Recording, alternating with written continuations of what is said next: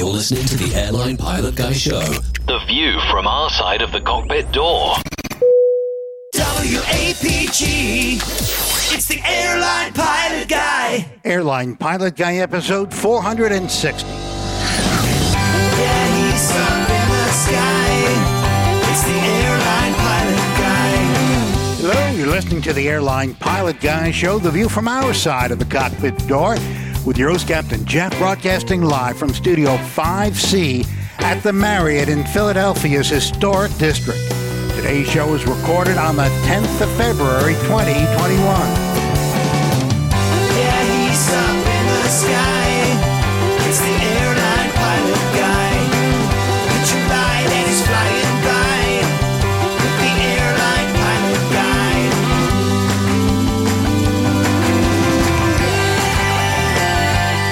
In today's episode, a retired aircraft technician is turning an old 737 into a camper trailer. A civilian air traffic controller saves an Air Force flight crew. More news, your feedback, and today's plane tale, Flying the Red Flag Part 2. So get all settled in. Tray tables and seat backs in the upright and locked positions. Electronic devices powered on. I'm Radio Roger, and Flight 460 is ready for pushback. Thank you, Radio Roger. He's an award-winning TV and radio reporter currently at the #1 all-news station in the nation, 1010 Wins in New York City! All right, you're listening to the Airline Pilot Guy Show. It's an aviation podcast covering the latest in aviation news and answering your great feedback. I'm Captain Jeff, a pilot at a major legacy airline based in Atlanta, GA, and joining me today from her lakeside studio in South... She's a doctor, a skydiver, marathon runner, strength training junkie, IPA connoisseur, and commercial multi-engine instrument-rated backstabbing jumper dumper, Dr. Steph. Hey, Captain Jeff. Long time no see. Looking forward to a great show today. Yeah, me too. All right. Good to see you again. And also joining us from his studio in the pastoral English countryside, professional photographer, former RAF, RAAF fighter pilot, retired Airbus A330, A340 captain for Virgin Atlantic Airlines. It's Captain Nick. Well, great to be back on board, Jeff. Hi there, Steph. And to those football supporters amongst our listeners, go Chelsea or Liverpool or something like that. Yeah, go all those teams. Go team. Go team. Yeah, anything but Manchester. Yeah. Oh, boy. Oh, okay. Feel a fight coming on. Sounds like you're picking a fight or something. So before it gets out of hand, let's do some news.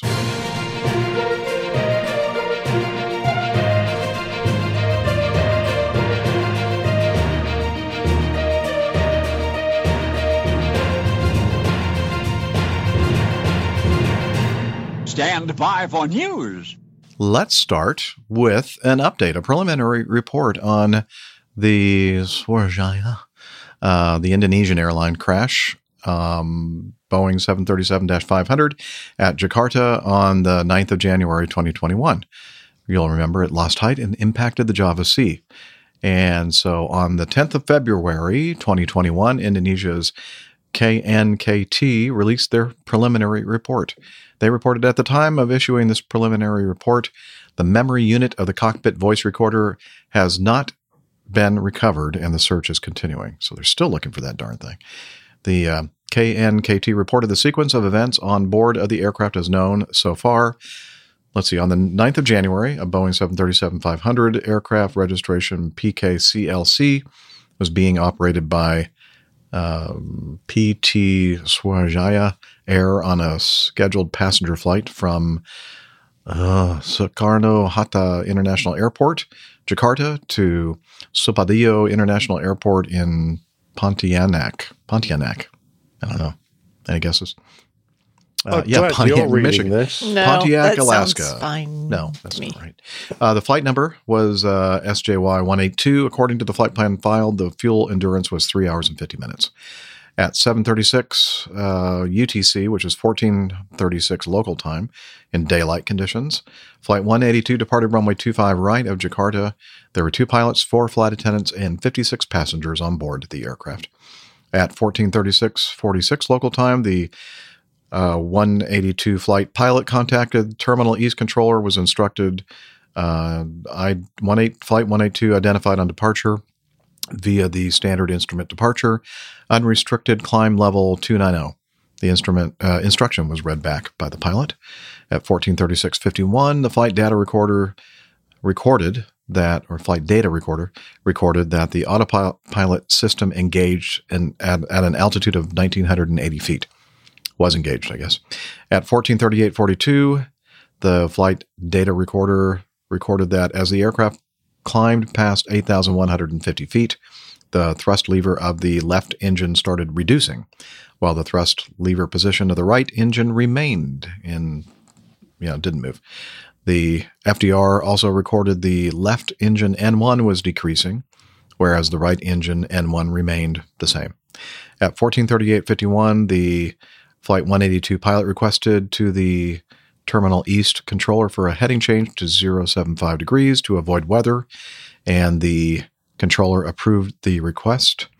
At 14:39:54, the controller instructed the flight to climb to an altitude of 13,000 feet, and the instruction was read back by one of the Flight 182 pilots. This was the last known recorded radio transmission by the flight. The flight data recorder recorded the aircraft altitude was about 10,900 feet, which was the highest altitude recorded in the flight data recorder before the aircraft started its descent. The autopilot system then disengaged at that point on a heading of 016 degrees. The pitch angle was about 4.5 degrees nose up, and the aircraft rolled to the left to more than 45 degrees. The thrust lever position of the left engine continued decreasing, while the right engine thrust lever remained at the same position. At 14:40 local time, the flight data recorder recorded the autothrottle system disengaged, and the pitch angle was more than 10 cents X nose down. No, it must be 10 degrees nose down. little translation issue with the text, I think, and what we use to snag these articles. About 20 seconds later, the flight data recorder stopped recording. The last aircraft coordinate recorded was, you can look it up if you're interested in what the last coordinates were. At 14:40:37 local time, the controller called Flight 182 to request for the aircraft heading, but did not receive any response from the pilot. And then at 14:40:48, the radar target of the aircraft disappeared from the Terminal East controller radar screen. So we know the rest of the story.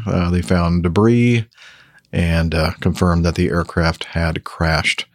And they also give this some data entries from the tech log. The aircraft's tech log showed two recent entries. DMI number list 07956. On the 25th of December 2020, during a pre-flight check, the engineer found the first officer's Mach airspeed indicator malfunctioned.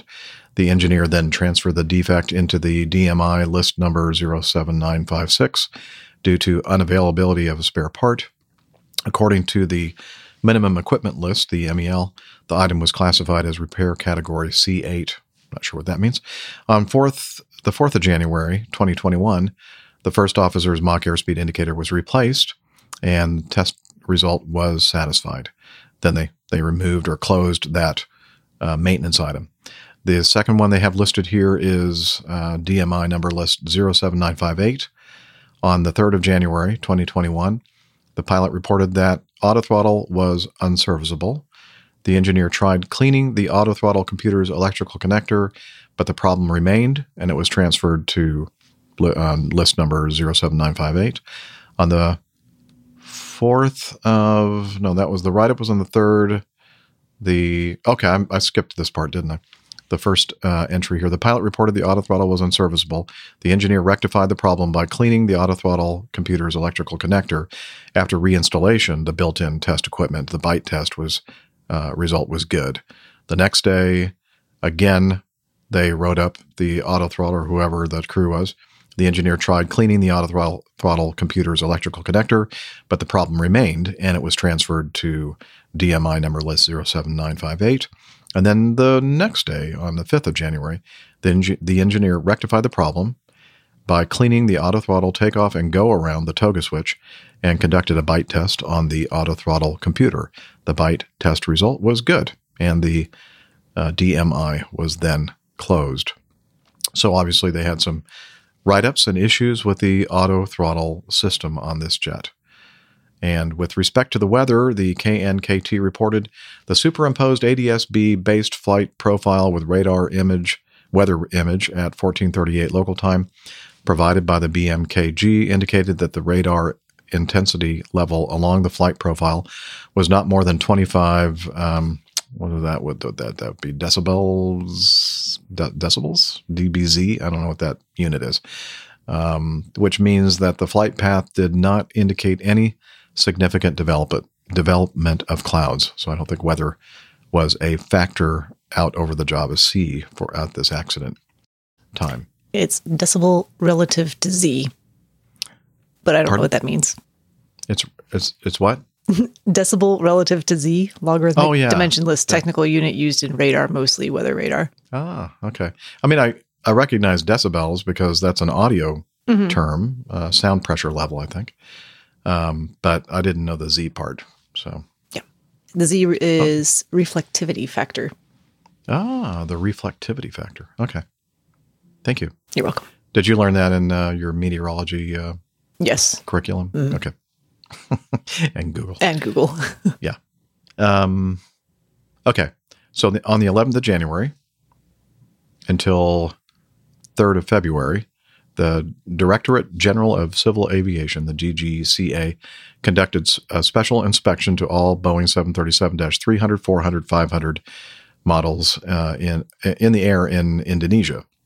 The areas of the inspection were as follows: Airworthiness Directive compliances, AD compliances, routine and major inspection implementations, continuing analysis surveillance program implementation, including the handling of repetitive defects, pilot training program implementation, including weather avoidance and upset recovery training program, pilot proficiency check implementation, flight duty time limitation and pilot recent experience, and implementation of DGCA circular regarding the COVID-19 pandemic.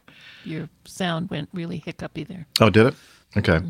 Liz is telling me that my sound is going. Hang on a Only second. just occasionally, Jeff, and just for a few seconds. Okay, and this would be a good time to play this. Pardon the interruption. When we're recording the show live, the only person who can hear me is Captain Jeff. Now he's decided to include my audio here in the post-show edit. Lucky you. Enjoy. There we go. Who was that? I don't. Some lady calls herself Liz. Some chief flight attendant. Very good, Liz. I can't say that, Liz. No, I know. I'll be back. Okay, hey, if it gets too crazy or mess or not good, somebody let me know, and then I'll switch to the hotspot on the phone. See if that's any better. It's been fine for me. Okay, As you freeze. very good. And some more stuff here on the preliminary report. If you'd like to read the in-depth report, we'll have that in the show notes. So it seems to me that they're placing a lot of emphasis, for a good reason, I think, on this issue with the autothrottle system malfunction or not operating properly. But I'm starting to get the feeling that maybe the crew, again, this is supposition, and we have, what's the other word? Thanks for helping me out. Well, I was thinking of all sorts of words I could use, none of which were appropriate. Okay. Well, thank you for that, then. You're welcome. Anyway, yeah, Speculation? we're not sure. Is that what you're... Huh? Speculation? Yeah, that's it. That's the word I was looking for. Thank You're you. welcome. For some reason, I didn't get a really solid night's sleep last night. I was dilly there. I was thinking ejaculation, but Oh, well, I'm sure you were. That's like to exclaim something like loudly, right? yeah, Yes, it's exactly. to, Yes. exclaim loudly. It's an old use of the It term. is. Not the modern common. use of that. Oh, really? Well, I'm an Anywho. old guy, so So we can that's use that appropriate. term, Yep. and you shouldn't frown. if we do? All right. Much. Maybe a little. Anywho, so it seems to me that the investigators are kind of focusing on the auto throttle system and the fact that perhaps the crew may have gone like zoomed in and focused so much on what was happening with the auto throttle system that somebody forgot to, and we've mentioned this before on the previous shows, somebody forgot to, mind the airplane, fly the aviate, navigate, communicate. That's the most important thing. You gotta assign somebody their duty of flying the airplane and let the other person start doing some troubleshooting and figure out what's going on. And they lost control of the airplane. It seems that that's what they're pointing toward because they talked about. Do you think they realized what was going on though, Jeff? Rather than sort of concentrating on the auto throttle, perhaps they just had no idea what was occurring until the aircraft started to spiral downwards with that huge amount of asymmetric thrust. Right, yeah. I mean, how do you miss the throttle? I mean, that's a damn good question. I'd like to know, but because we need that memory card of the voice recorder so we can have some more insight. That's why I think it's really important to find the voice recorder to actually hear what they're saying. I think if you and I had seen the throttle so badly mismatched, we'd have just taken the auto thrust or auto throttle out and brought the other throttle back up to where it should have been.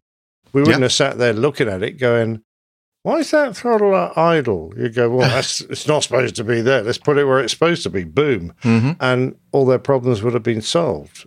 Yes. So I've got a feeling it happened and they weren't really aware of it. Mm-hmm. And they were probably concentrating on why is this airplane turning the wrong way? Mm-hmm. Why am I losing control? And I think there was an intimation that they'd left the autopilot in as well, rather than manually flying the airplane, working out what was happening. And in addition, I would love to have known what speeds they were doing. There's absolutely no indication here of what the speed was when they lost control. They must have known it because they've got all the data. Yeah, they got all the other data. And but they're just not revealing some crucial facts here. Yeah, I think that you're right, Steph. It's key that they find that hard drive part of the or the card. I mean, even if you had the speeds and other things, you could still look at it, and there would still be, missing chunks of information to actually put it all together. Yeah. Mm-hmm. I mean, I can see why they're putting information about it from the tech log, because the engineer was treating various auto throttle problems, which obviously reoccurred yet again.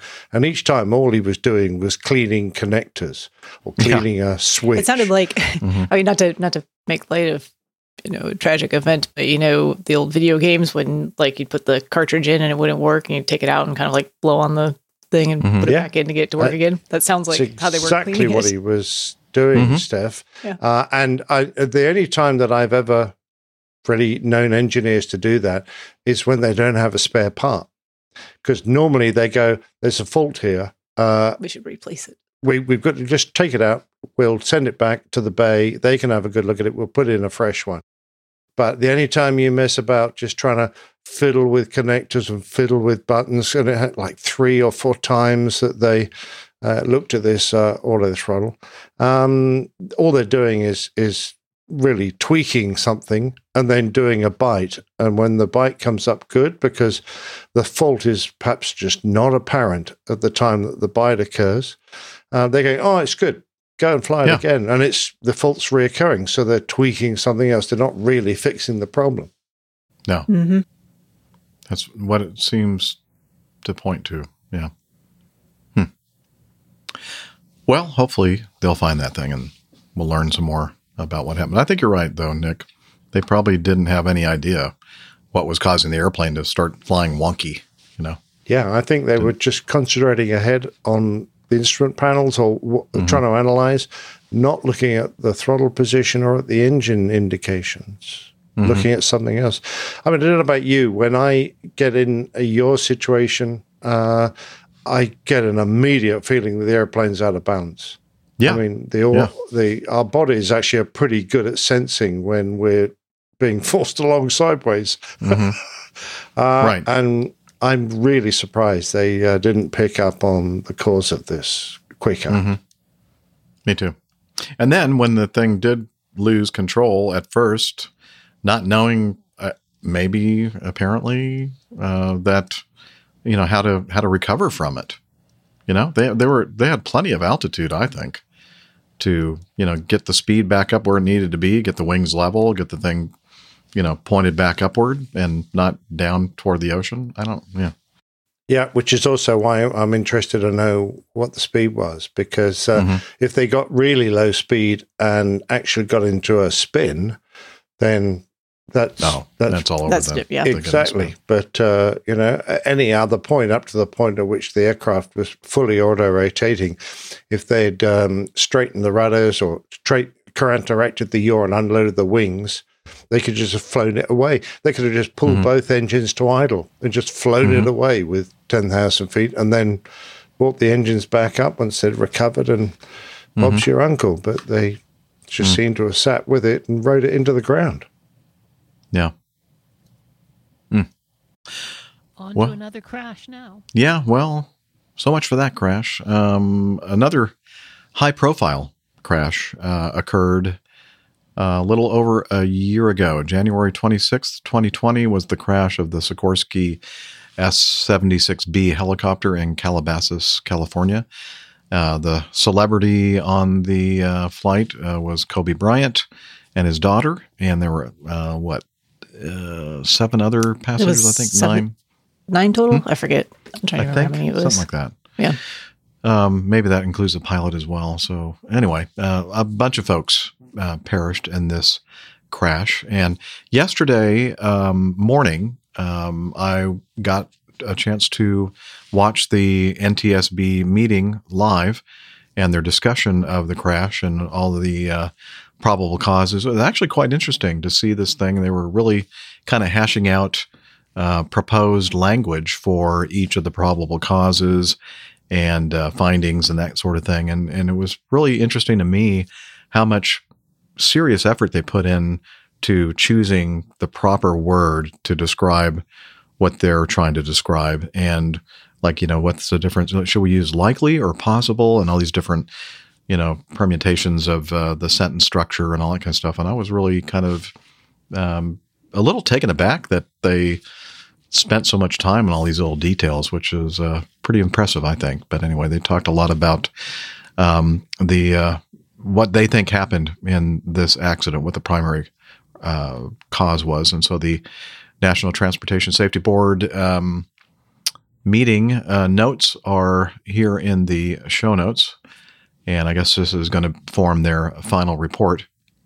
And this is their synopsis from the NTSB report. On January 26, 2020, about 9:46 Pacific Standard Time, a Sikorsky S-76 helicopter entered a rapidly descending left turn and crashed into terrain in Calabasas, California. Oh, the pilot and 8 passengers died, so 9 total. And the helicopter was destroyed. The on-demand flight was operated by Island Express Helicopters Incorporated, Long Beach, California, under visual flight rules and the provisions of Title 14 Code of Federal Regulations, Part 135. The flight departed from John Wayne Airport, Orange County, SNA, Santa Ana, California, about 9:07 and was destined for Camarillo Airport, CMA, Camarillo, California, about 24 miles west of the accident site. After the helicopter departed from Santa Ana, or John Wayne, it flew at altitudes that remain below 1,700 feet mean sea level and generally between 400 to 600 feet above ground level. And the flight's progress through controlled airspace en route to CMA was uneventful. Weather conditions reported to the pilot by air traffic controllers during the flight included an overcast ceiling at 1,100 feet, visibility of 2.5 miles with haze, and cloud tops at 2,400 MSL. Anyway, we know. I think this crash occurred more than a year ago now, and people are pretty familiar with the fact that the helicopter crashed when the pilot basically flew into some weather and lost control of the airplane. At least that's what everybody was thinking had happened, and that's what was confirmed in this report by the NTSB. and they focused on the following safety issues: the pilot's pre-flight weather and flight risk planning. The pilot did complete a flight risk analysis form about 2 hours before the accident flight's departure. Based on the form's risk scoring criteria, I've never heard of anything like this before. The pilot's score for the accident flight was within the company's low-risk category. Updated weather information available at the time the accident flight departed included conditions that met the criteria for the form's risk items that would have required the pilot to seek input from the director of operations and to provide an alternative plan. However, company guidance was unclear as to whether the accident pilot was expected to complete an updated form, and he did not do so. The flight's entry into instrument meteorological conditions, IMC, and the pilot's inadequate adverse weather avoidance, that was another issue that the board focused on. At the time the pilot took action to initiate a climb, the helicopter had already begun penetrating the clouds. Although the pilot's adverse weather avoidance training emphasized avoiding entry into IMC by slowing the helicopter and maneuvering or landing, there was no evidence that he attempted to do that. The pilot's spatial disorientation, as the helicopter climbed rapidly into the cloud layer and IMC while in a gradual left turn, the pilot's associated loss of outside visual references made him susceptible to experiencing vestibular illusions, in which the vestibular system in the inner ear produces a false sense of helicopter attitude and trajectory that can lead to spatial disorientation. Influences on the pilot's decision to continue the flight into adverse weather. The pilot's continuation of the accident flight into IMC was inconsistent with his typical judgment and decision-making behavior, and was likely influenced by his self-induced pressure, lack of an alternative plan, and plan continuation bias. Island Express's incomplete implementation of its safety management system, SMS. The company had an SMS that was neither required by the Federal Aviation Administration nor part of the company's FAA-approved or accepted programs. Although the company used some SMS tools, it did not implement the entire program and did not perform any safety assurance evaluations, such as those that could have ensured the effectiveness of the flight risk analysis forms. So they talk a little bit, they put a lot of emphasis on this safety management system and the SMS, or the same thing. Let's see. Benefits of a flight data monitoring program. FDM involves the recording and analysis of flight-related information to help pilots, instructors, or operators improve performance and safety. An FDM program, which can be integrated into an SMS, has the potential to provide important information regarding pilot performance during flights, which may be particularly beneficial for operators like Island Express that conduct single pilot operations and thus have little opportunity to directly observe their pilots in the operational environment. So I think it's almost like a real-time system where they can monitor the performance of their pilots and flights, if I got that right. Anyway, so they discussed a whole bunch of different things that I don't really see in this final report, or whatever you want to call this. One of the things that was mentioned and the discussion was had about why Island Express Helicopters operated this particular helicopter with only one pilot or single pilot, because they got this thing certified for that kind of operation, whereas there were some clients that hired Island Express helicopters to perform charters for them, but they insisted upon or required that the flight be operated by two pilots. But it's not required by the FAA. This whole thing's certified for single pilot operation. But there was a pretty good discussion about, and there was some disagreement there too. That was interesting to see when the head of the NTSB was kind of saying he thought that was an important factor, and then a couple of others kind of disagreed, and then they moved on to something else. So I don't really see anything about that here in this abstract of the meeting yesterday.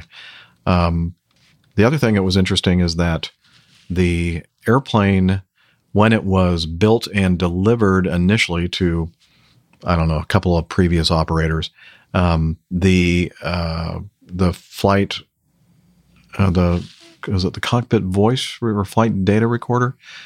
Maybe it was one of those systems that was installed. Maybe it was a flight data recorder, but because it wasn't required, Island Express helicopters removed it when they were doing some other kind of an upgrade to the instrument panel. And some people kind of thought that was unusual and were wondering about that. And one of the staff members had said that a lot of times companies like this will, if it's something that's not required, that means that that's one less thing that they have to maintain. They can save some money on, making sure that it's operating properly and that kind of thing. So, but they thought that was kind of an unusual. I gathered that they kind of thought that just didn't seem right, or kind of felt strange that they took that thing out. There also was a really good discussion. I don't know how many of you had a chance to see this about the TAWS. What does that stand for? Stuff, the Terrain Awareness Warning System, or TAWS. Is that what you said? Sorry, you broke up a little bit there. Yeah, TAWS, I think, which is kind of like our enhanced ground proximity warning system. Yeah, it's terrain avoidance and warning system, I think is what it actually terrain says. avoidance and warning system. Okay. Or terrain awareness and warning system, something like that. Something like that. Awareness, avoidance, whatever. I'm not sure what the A stands for. But anyway, in this case, though, they made a special point about this, saying that at the point at which this system would have kicked in and started throwing out all those warnings, it was too late. The airplane, the pilot had suffered the spatial disorientation and had lost control of the airplane at that point. And that would have been just one added factor of craziness going on in the cockpit with the thing, warning about the terrain, pull up, whatever it can says. Be loud and annoying for sure. Right. Yeah. And they kind of said, that's not really a factor in this crash. I mean, it's an important system to have. They made sure that they iterated that. But in this case, in this particular crash, it wouldn't have helped the situation because the pilot was aware of the terrain. It's just that he accidentally flew into IMC. And another point they made is that when he was in this gradual left turn in cloud, one of the controlling agencies asked him to ident, and that would mean that he would have to look away from his instrumentation and, look down at the center console where the transponder is and hit the ident button. And Nick, I think so. That's all well and good, but we were talking about this with the last one. You'd fly the airplane first if it's not something that you can safely do in that moment. That just does not help.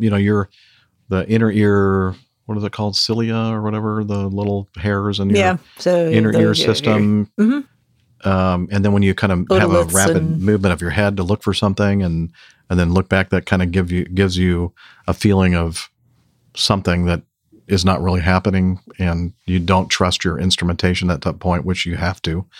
We were talking about the Coriolis trap that occurs when you're in a turn and you look down to one side. You can induce movement in all three semicircular canals, which is very disorientating.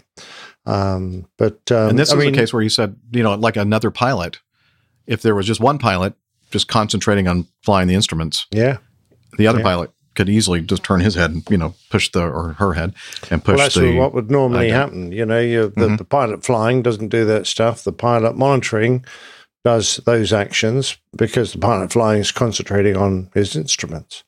And another point was made. Yeah. I'm sorry. I keep interrupting you. Why didn't he turn the autopilot on? This thing has a fully equipped, very advanced autopilot system where he could have hooked up the autopilot and let the autopilot fly. He wasn't used to using it. Maybe. I don't know. I mean, or in that moment, I seem to recall, it doesn't mention this, but I seem to recall that he wasn't actually qualified, or the aircraft wasn't equipped to fly in cloud. So there was something we've talked about with that before, and that's where you need two pilots. I think was that part of it? No, I think that you can fly it that way, single pilot. I'm pretty sure IFR, but I think that the company is not certificated to perform operations in IMC or IFR operations. It's strictly certified for VFR only. But I think that he was technically qualified to fly IFR in the helicopter, although I heard some reports from other sources that said that his actual instrument flying experience was like under an hour, even though he had logged, apparently, according to the company's 70-something hours of instrument flight time in helicopters. But again, that wasn't a requirement by the company because the company wasn't certified to fly in instrument meteorological conditions anyway. Yeah. That's my understanding. I was surprised they didn't make mention of his inability to fly in cloud, because for me that's the major factor here. If he'd been confident flying on his instruments, he would have been able to, and regularly practiced, he would have been able to fly this maneuver in his sleep, including hitting the ident button, because there are heaps of pilots out there that would happily take on all those tasks. But I think his lack of currency might have had quite a dramatic effect on his ability to control the aircraft once he went into cloud. I don't know. That's my personal opinion. Yeah, I agree. And the chairman of the National Transportation Safety Board, and maybe a couple of the other primary board members, had a pretty interesting discussion about the fact that perhaps this kind of Part 135 operation in the fixed wing world, you have to have it's an IFR operation when you're transporting passengers, but for some reason in the helicopter world, Part 135 charter work is not required, and they're wondering. I mean, obviously, there are some situations where you're going to charter a helicopter to do a certain kind of mission for you, for whatever you need, that, rely upon the helicopter's unique capabilities of, where IFR flying is not possible. But they said when you're transporting passengers from point A to point B, whether it be a helicopter or fixed wing, perhaps we should look at requiring all of these charter operations to be fully IFR, just like all the other transportation conveyances or whatever. That's transport, like Part 121, Part 135, fixed wing. Why not require that for helicopter operators as well? So, yep, makes sense. Yeah, lots of good stuff. Micah says that I look like I've eaten too many oranges. By the way, we have a story about that. Yes, we do. Coming up. Were you helping them out? This is my favorite news item of the day coming up here in a little bit. And I just adjusted my white balance, so hopefully I'm not quite so orange anymore. Is that better? I want to make everybody happy here. Burnt umber, Neil says on his screen. Okay. Let's not focus on the chat room, Jeffrey. Let's concentrate on doing a show and talking about news. Anything else you guys want to mention or add to this discussion about the NTSB? No, I'm just going to say that it's a tragic loss. But if this report is because of the the famous passenger, if this report actually does something concrete to improve the situation for these type of carriers, then I think it will ultimately have a great benefit. I would hate to see it's always this kind of one. the sad side of the positive side of sad stories like this. You get changes that are made for good reasons, but because of something tragic that happens. It is, but this one's high profile enough, I think, perhaps to carry some weight that other accidents might not. Sure. Another thing that you could tell the frustration of these NTSB members, because they said, this kind of accident happens 2 times a year, on average every 6 months, completely fatal crash. Mm-hmm.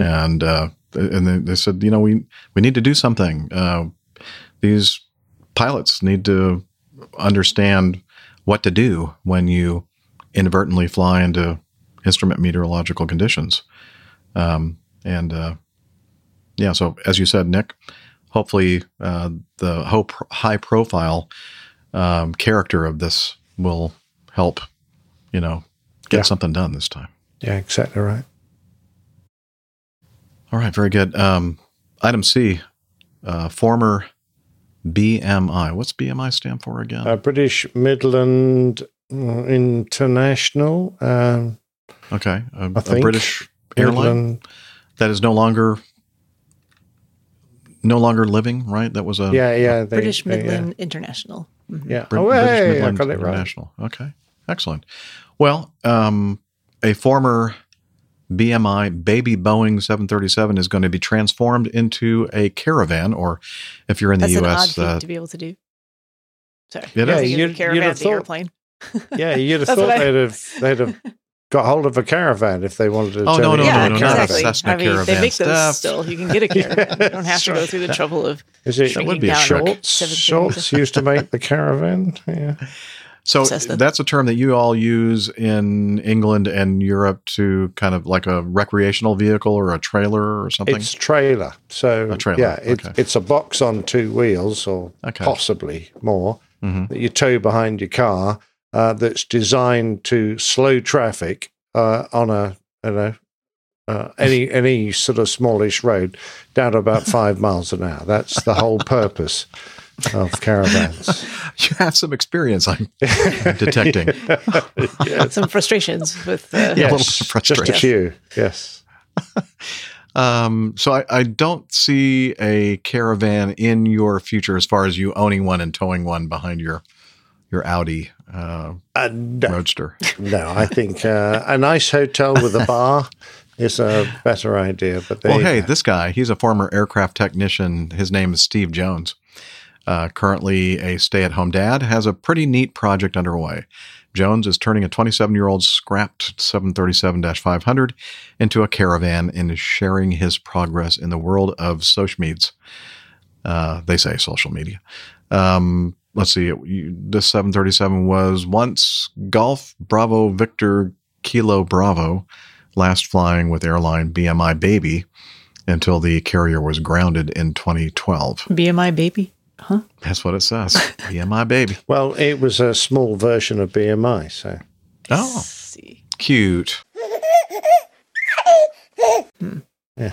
Let's see. A resident of Lancashire, England, Jones has been sharing his journey on Facebook via his public group, the Boeing 737 Static Caravan Build.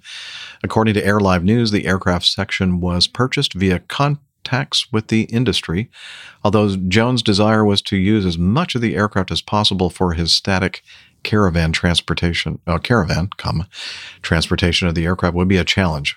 In this case, he would have to move it 130 miles from Bruntingthorpe Airfield to Lancashire.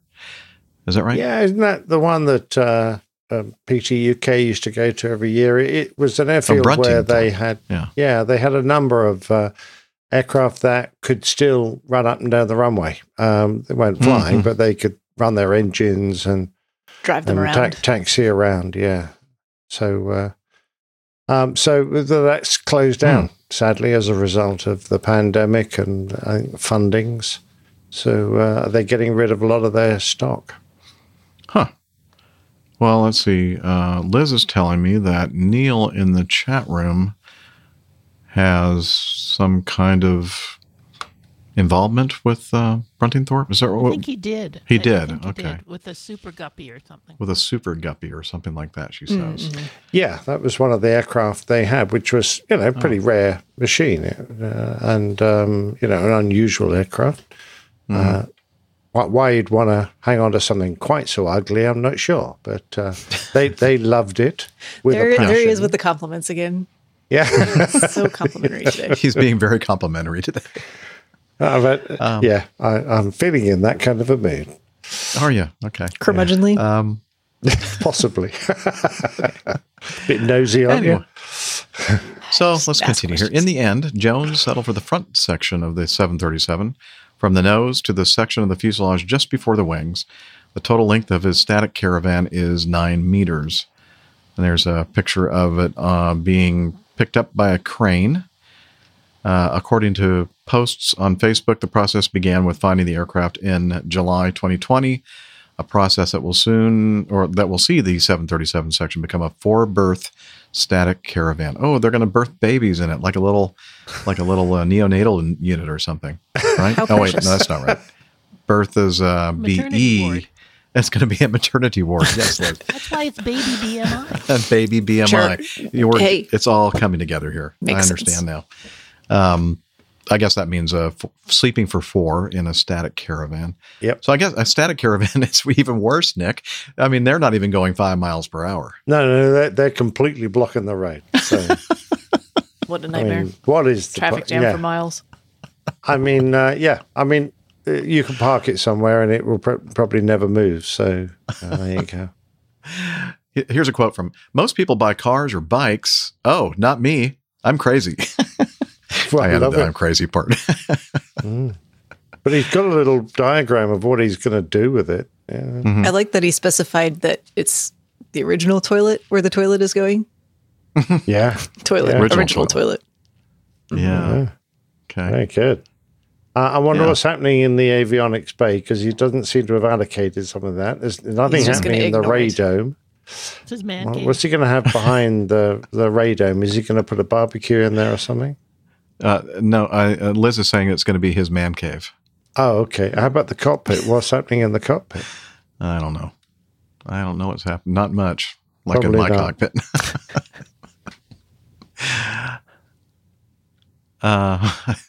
Liz. Stop it. And how's he going to put a lock on the door? Because an airliner doesn't actually have any locks on the door. I don't know. Does it just? Do they That have? doesn't talk about it in this I'll have article. to take a trip to Home Depot and find something that'll. Yeah, I'll put a Suffice. bolt on it. But Yeah. he has a history, this chap, because Mm-hmm. he's already turned an engine into. Yeah, look at that. It should be on the screen, right? Yeah, that looks actually. You know what would look great would be a kind of bullet-shaped perspex or glass dome on the front. So I that, think that there is glass right there. On yeah, the, on but the front of it. you want one that sticks out like a bullet. That would look so Oh, good. But anyway, I guess it's got a flat one, but I like the idea. It'd be a bit small in there. It's Cozy. kind of a personal Just thing. cozy. Nick. Yeah, What'd you say, Steph? Cozy. Cozy. Yeah. be like one of those Japanese sleeping pods. Yeah, this is a VC-10 engine caravan was his first project. Very interesting. This one does not look like a static one because it looks like it has wheels and a typical trailer that goes 5 miles per hour down a country road. I've been on some of those English like country roads too, and they're not very wide. No, you can't overtake. No. Yeah. Somewhat I problematic. swear. There were a couple of times when I was in England a couple of years ago, driving with Nige and Nick, thinking, are they like pulling my chain here? This is not really a road. I mean, we were in some farmer's field on a trail at best, and they go, "Yeah, this is a road." I mean, they showed me on the maps, Google Maps or whatever. I'm thinking, really? You're pulling my leg, right? No, they might be a little old fashioned, but they're Queen's I mean, there's not highways. enough. There's barely enough room for one car to be going one direction. I'm thinking to myself, is this one way? No. Well, what happens when somebody is coming the other way? Yeah, Figure it I out. don't know. Yeah, exactly. Just work right. it out. Yeah. Yeah. There's the BMI baby. It really right there, is BMI baby. BMIbaby.com. How funny. That's a weird interesting. logo. Look at the It's a little baby up creepy, on the tail. if you ask me. What kind of baby is that on the tail? It doesn't. Is that a? It looks more like An an alien a- baby. like a bug I don't know. Alien. It's or got an alien baby. like an alien baby, definitely. Maybe that's why they didn't make it. Yeah. Anyway, you want to read more about that? Really, not much more about it, but we'll have that in the show notes He for looks you. happy. Yeah, it's a happy guy. He's just happy to get away from those kids. He's a stay-at-home dad. D, tower controller credited with save of a CV-22, which is a Osprey, I think. Yep. At Kirkland AFB from Flying Magazine. And, Rob Mark used to be co-host of the longest running aviation and probably the best one out there, aviation podcast, Airplane Geeks. He is one of the editors at Flying Magazine. The media team at Kirkland Air Force Base in Albuquerque, New Mexico, first reported the story of how a civilian air traffic controller, Wendy Smith, working in Kirkland Tower, saved the 6-person flight crew of an Air Force CV-22 and avoided a $90 million accident, Cassidy is a 12-year veteran controller at Kirkland. The news release said they were taking off on a night tactical sortie. On climb out, the air traffic controller called the aircraft commander on the radio. "Hey, Dusty 7-3, your right prop rotor looks weird," she said. The crew looked out the window, and usually the 3 prop rotor tip lights are in a perfect line, showing that everything is in sync. But they could see that one of the blades was not. That was enough. They came back in, landed, got a new aircraft, and went back out. The maintenance team downloaded the information, and one blade was vibrating at 3 times its limit. Some inspections found a pitch link bearing that controls the blade pitch was falling apart. It had probably another 45 minutes to an hour left of life at that rate, and it was breaking down. If the aircraft had continued and the aircrew hadn't noticed the vibrations, it would have been a catastrophic failure. That would have been a loss of the aircraft and crew. And so there's a picture of that beautiful rotary wing CV-22 performing a tactical mission. Let's see. The 71st Special Operations Squadron Commander, Lieutenant Colonel Brett Cassidy, said on that flight, the CV-22 students... Pardon? That's a great name, Brett Cassidy. Yeah, Brett Cassidy. I like that. On that flight, the CV-22 students were in the end phases of their training, really close to their end, with their focus on operating under low light conditions using night vision gear and doing full brownout landings where they have no visibility of the landing zone. I've had some brownouts. Brownout landing. I've come close to having one of those, but not a full one. You've got your That's a spare pair stinky situation. Yeah. pants with you. Dear. I felt the same thing when I saw that. It's a pretty complex mission set, so most folks aren't really thinking about issues on departure out of fear. They're thinking about how they're going to clean out their flight suits. Yeah. On January 8th, 2021, Cassidy presented Wendy Smith with a special coin to commemorate the save. That's all she got was a coin? Yeah, a quarter. Here, dear, have a quarter. Thank you very much. I got the T-shirt. Yeah. Actually, I was gobsmacked to find out that they had lights on the tips of those rotors. Yeah. I mean, how do they get power out there? Wires? You think the wires how does anything work on tangled a up or on anything with rotor? No, yeah, it's just all exactly. magic. It's like especially the it is all magic. CV-22. To be fair, that's even more magic. Power to her elbow, Wendy Smith, because it would be very easy to have gone, they're probably going to be fine. But to have the courage of her convictions to pipe up and say, it didn't look quite right, I think that's very cool. And it's the sort of attitude everyone in aviation should have. You're an airport employee and you're sweeping the taxiway and you see an airplane taxi by and it's leaking something. You shouldn't just go back to your broom and go, well, that's not my problem. You should pick up your mobile and dial the airport and say, I think that, someone should perhaps ask the crew about this. And it's happened to me plenty of times because one of the things our aircraft was peculiar for was being a bit oily, a bit smoky from a vent on the engine soon after start and for the first, 5-10 minutes. So we regularly used to get calls from crews who hadn't seen it before or people outside the aircraft. But I always thought it was great because it shows that they're taking an interest in the safety of the aircraft and their environment. So brilliant. And taking the risk that, you might be made fun of for saying something. You and I understand that it's so important when you get that kind of a message not to belittle someone who's gone to the trouble of telling you and say, don't bother me. That happens every time. You should give them some thanks for taking the time and being concerned, even if it turns out to be nothing. You should. Yeah, absolutely. If it turns out to be nothing, yeah. And people that send us feedback sometimes express they're not sure if this is a good, worthy kind of a question to ask, and I always, really appreciate people that do that kind of just put it out there and think, okay, this may be a dumb question, but I'll bet somebody else probably is wondering the same thing. And so here we go. Yeah. Certainly right. Okay. You still feeling like an orange there, Jeff? Yeah, I'm feeling better now, but apparently, a couple of passengers didn't feel very well after eating 66 pounds of oranges in 30 minutes. 3 of them, I think. Right? I think it was 4 people. Yeah. 4. Okay. So each one had to gobble up 7.5 kilograms, I believe. That's what, 13, 14 pounds, more than 14. That's a lot. Let's read this. Pounds.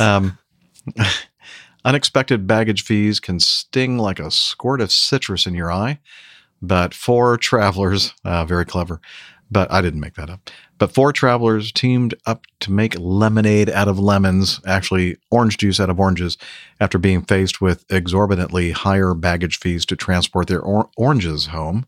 30 minutes later, they had downed 66 pounds of oranges. Okay, so 66 divided by 4 is 15, 16. Yeah, well, as you said, Steph. 16 and a half. A little over 16 pounds. It's 16 and a half. That's a lot. The incident occurred at Kunming Airport, KMG, in China's Yunnan province. Mr. Wang and his 3 colleagues had pooled their resources to purchase a 30-kilogram box of oranges during a business trip to Kunming and now wished to take it home to their families. But during check-in for their flight, they were informed that the fee to transport the oranges would be 300 CNY, which is about $46 US. That was too high a price tag for their beloved oranges, so they decided to have a party. We just stood there and ate the whole thing up. Took about 20 to 30 minutes. Sadly, It's a lot of peeling. they failed to consider the consequences of such a citrus overload. Soon after completing their impressive consumption, all 4 started to suffer from ulcers in their mouths. Per Mr. Wang, we never want to have any oranges again. Okay. The writer of this article, no kidding. Next time, perhaps spread them out over your carry-on bags. As someone who loves fresh squeezed orange juice, this story is a valuable lesson to me. Aren't you glad it wasn't you? Oh, man. Okay. This is from liveandletsfly.com. I don't think I've ever consumed 16 and a half pounds of anything in one sitting. No. Except And if they were like, Beer, maybe. no. And honestly, if I was trying to transport something that, I wasn't terribly worried about, like wasn't some sort of heirloom or, something with sentimental value, just a bunch of citrus fruit, and I didn't have the funds to do so, we're like, all right. Steph, Just you're just leave too this here. logical. Just too logical. I know. I'm Okay. guessing it was a bit of a protest, really, at them charging them excess baggage. But Perhaps. I still They could think have thrown them at the agents. They didn't. They kept could it have done. nonviolent. reminds me of the story of a bunch of aircrew in Cyprus who wanted to, take watermelons home. They were flying a Vulcan, and they threw a whole heap of watermelons into the bomb bay, forgetting that the bomb bay isn't pressurized. And they got to altitude, and all these watermelons exploded. Oh, man. When they, what a mess. When they got to the other end and they crawled underneath the airplane to recover their goods, all they could see was all this watermelon juice leaking out of the belly of the airplane. Oh, man. Live and learn. All right. Continuing on. indeed. Aviation pioneers were honored at the virtual R.A. Bob Hoover Awards. This happened, we recorded the last show on the 3rd of February, and so that night, at 8 o'clock Eastern Time, there was this virtual award presentation. Famed aerodynamicist Burt Rutan, who designed Voyager, the first aircraft to make a nonstop, non-refueled circumnavigation in 1986, and Spaceship One, which made 3 successful suborbital spaceflights in 2004, will be honored with the prestigious R.A. Bob Hoover Trophy Award. Rutan is also the guy that designed that Long Easy home built that John Denver was flying when he That's crashed. right. I remember. Yeah. Rutan has designed 49 manned aircraft, 25 of which the public can view in museums worldwide. 17 are still flying.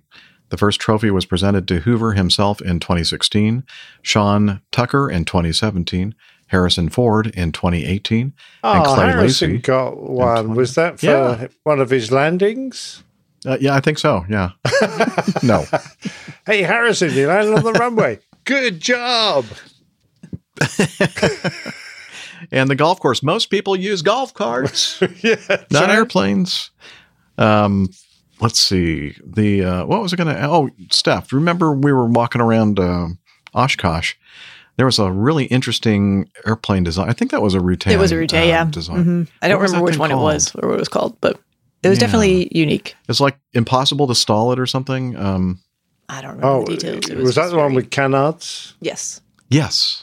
Yeah. Well, if you set the canard so that it stalls at a lower angle of attack than the main wing behind you, you could never get the main wing to a stalling angle of attack because the canard stalls and the aircraft pitches down, which unloads the wing behind you, and you never stall.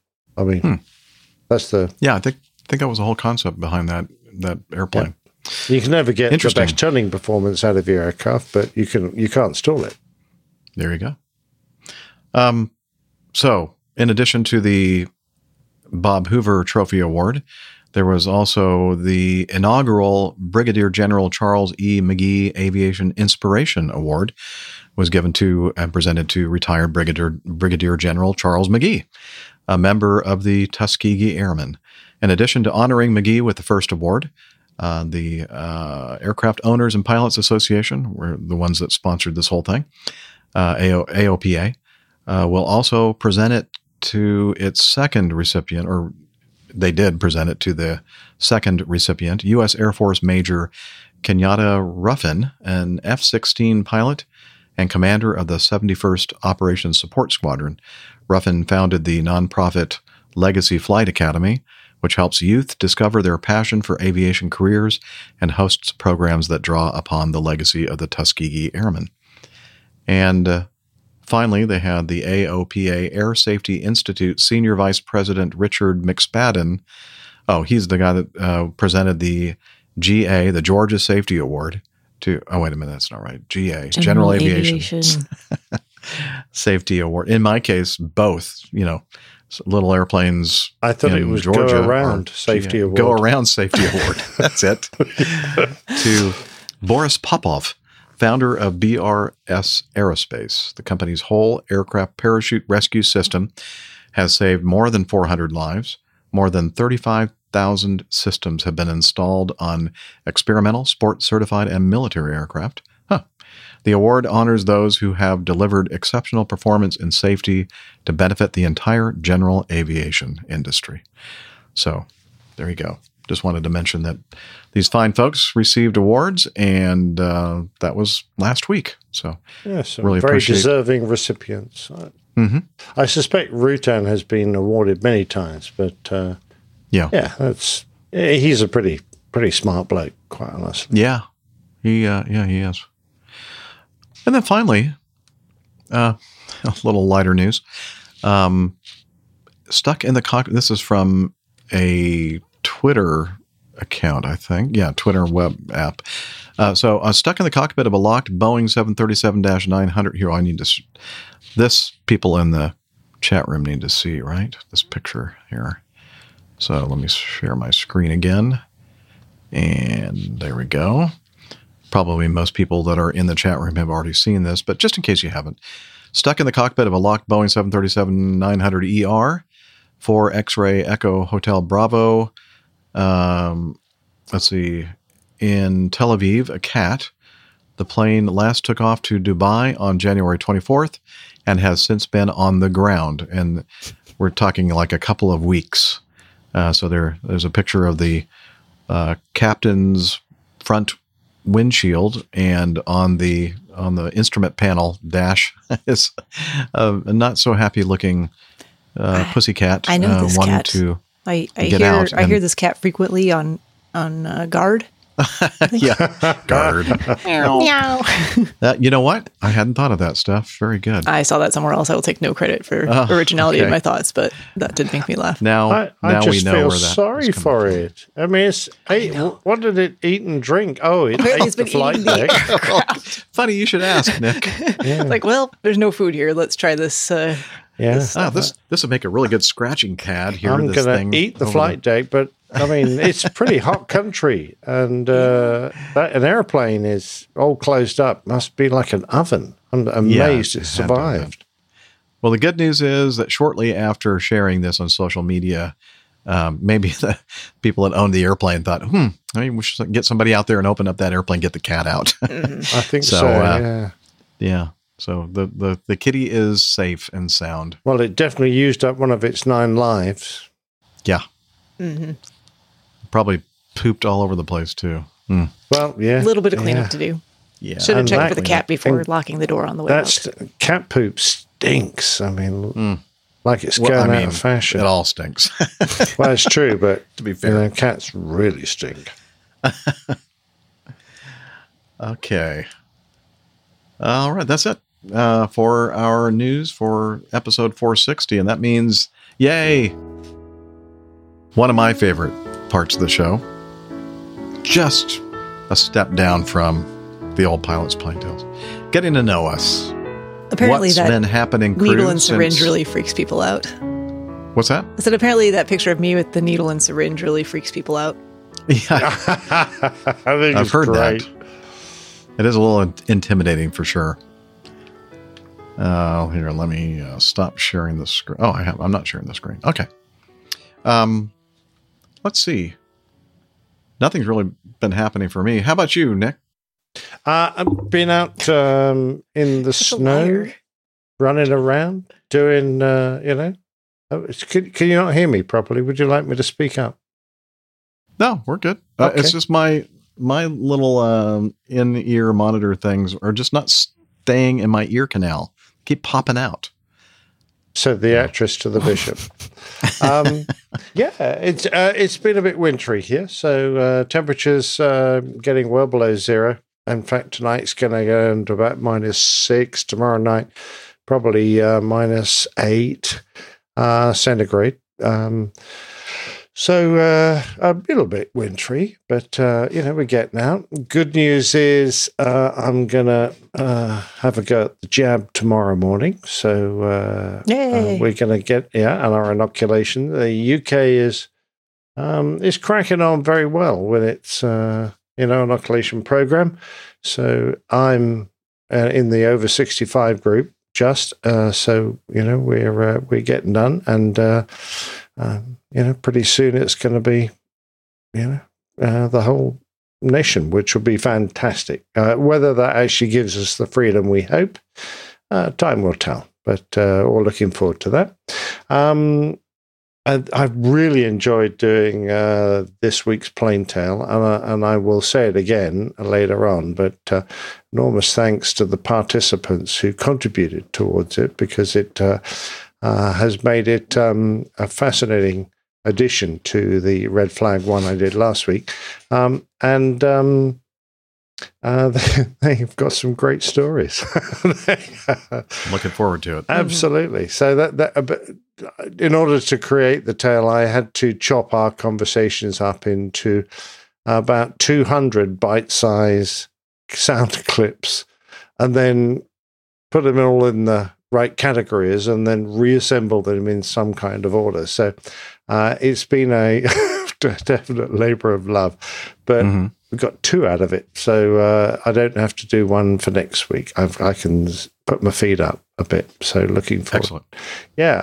Other than that, everything's ticking over very nicely here. Thank you very much. Good. Steph, you been doing anything since the last episode? Don't think so. No, Haven't nothing seen really anyone worth talking done about. anything. No. No one of note. No one of note. No. I think we alluded to it last week that your schedule has you laying over in Charlotte frequently this month. So one of those days was yesterday, and I was not too terribly busy yesterday. So I was able to make some time to hang out, See ya. That's all relative when she says something like that because she's always busy. That's true. That's true. But we had some nice tacos for dinner from White Duck Taco Shop, which is fantastic if you're ever in Charlotte or Asheville, or I think Greenville, South Carolina has one now as well. Definitely check it out. And then we went over to a local brewery and had a couple of IPAs. Yes.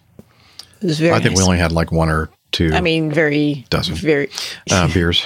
In moderation, definitely. Oh, yeah. Yeah, there you go. A few. Let me tell you something. Don't ever get into a contest with Steph because she'll drink you under the table.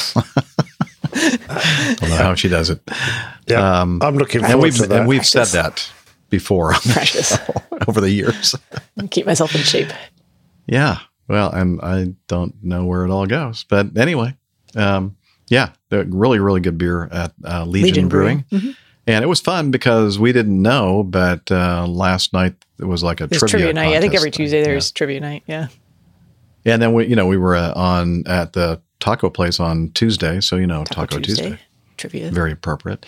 Yep. Steph picked me up at the hotel in her bright blue Jeep, really cool looking vehicle. Did she have her top on? Mm-hmm. Well, her or the Jeep? She was asking about the top. Oh.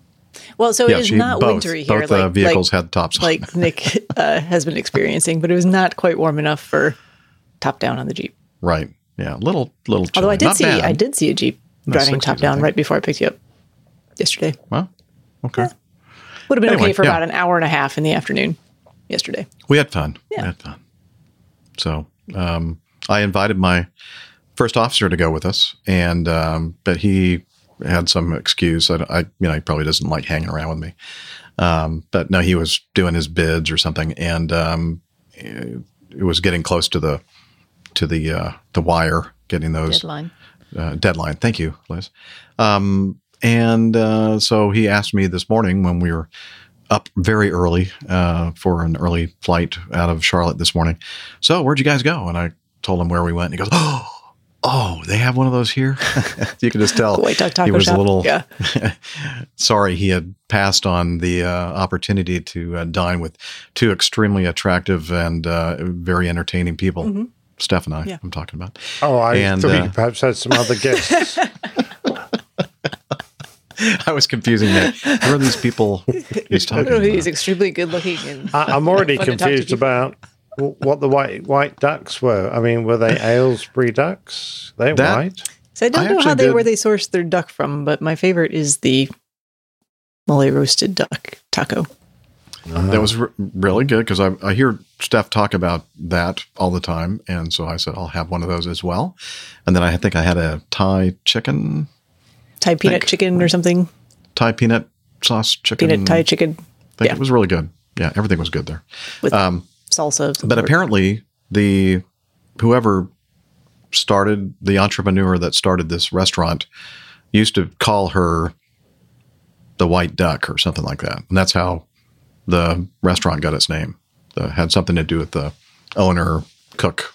The story's on on their website. I forget it. Yeah, that's where I read it. Anyway, and then I said, yeah, and after the White Duck Taco Shop, we went over to Legion Brewing, and he goes, oh, man, they make really good beer. I said, yeah. They make all their Next own time. beer, do they? Yes. They do. Excellent. Yeah, so great. We mentioned trivia night, so we kind of played. But We unofficially, not officially. we didn't bother to actually write down our answers and turn them in or anything. We helped out the table next to us a couple times. Yeah, we would have embarrassed everybody. You cheated by helping out the table next door. We did. Oh, yeah. It's funny that Steph goes, oh, I'm terrible at this trivia stuff. And she got almost 5 in a every row single correct. question Right off the bat. I'm like, yeah, you're not very good at this. Terrible. Yeah. Terrible. Anyway, and we had fun. we were telling Liz there were a couple of Canadian-centric questions, which was like, more than a couple. ooh. Yeah. Yeah. We got one of them Liz, right, one of them wrong. 50%. That's about right. we were Perfect. definitely nailing the 50%. No coffee fund overlays, Liz. I didn't have enough time to do that. So I'll do that after the fact. All right. What are you doing, sir? I was just trying to dodge the 50% sign that was coming down. It kept smacking me in the face. Getting whacked on the head, huh? Yeah. See, Steph and I have to do is like move to the side. Yeah. Oh wait, I have to. Okay, let's think about which side I have to move Nick to. will have to duck. There you go. And if you're listening, it makes no sense at all. Yeah, if you're listening to the audio only. Well, actually, if you're watching this show in any form, it makes little sense. That's true. Good point. Mm-hmm. If you weren't already confused, you're welcome. Anything else, Steph? No, the weekend was fun. Nice weather kind of nice weather over the weekend. I did a 5K trail run over at the Whitewater Center. It was their frigid 5K/10K and plunge. So at the end, you have the option to do something really dumb and jump into a pool, which I don't think is heated even when they're using it. Because I think I've been in that pool in May before and found it quite chilly because it's kind of like a diving tank. They've built rock climbing walls over the edge of it, so you can free climb the wall and then you just let go and drop into the pool. Push off and drop in the walls are really high, so the pool is very deep. It's like 16 and a half feet to 20 feet deep, I think. So lots of water, lots of volume, not very warm. So I jumped in and they said it was 40 degrees and I'm not sure 40 degrees Fahrenheit. Not sure I believe them. It felt like ice cubes. It was very cold. I think that 40-degree water does feel like ice cubes. It felt like 60-degree. I used to go out in the Pacific and it was like 68 or something like that. And that felt like ice water to me. So, yeah 40. Well, I've been in mid 50-degree water before, and this felt much colder than that. So, But fortunately, I was only in the water for probably 3 seconds. As quickly as I got in, I swam and got right back out. Liz has her little vacation in a beautiful cabin up there on the, what's the name of the lake, Liz? Muldrew. Mm-hmm. And she gets up there and she swims in that water, and that water's got to be really cold. And did you say you actually swam in water that was covered with ice? No, the week after the ice went out. The week after the ice went out of the lake. Went out. Yeah. Oh, okay. Wow. I have lots of padding, lots of and insulation. So the next morning, I actually went back to the Whitewater Center, had a friend join me, and we went ice skating because they have ice skating set up during the winter months. So that was pretty fun. Neat. Yeah, it was a good day for it. We didn't want to go like at crowded or busy times, even though they're limiting the amount of people that go out on the ice at once.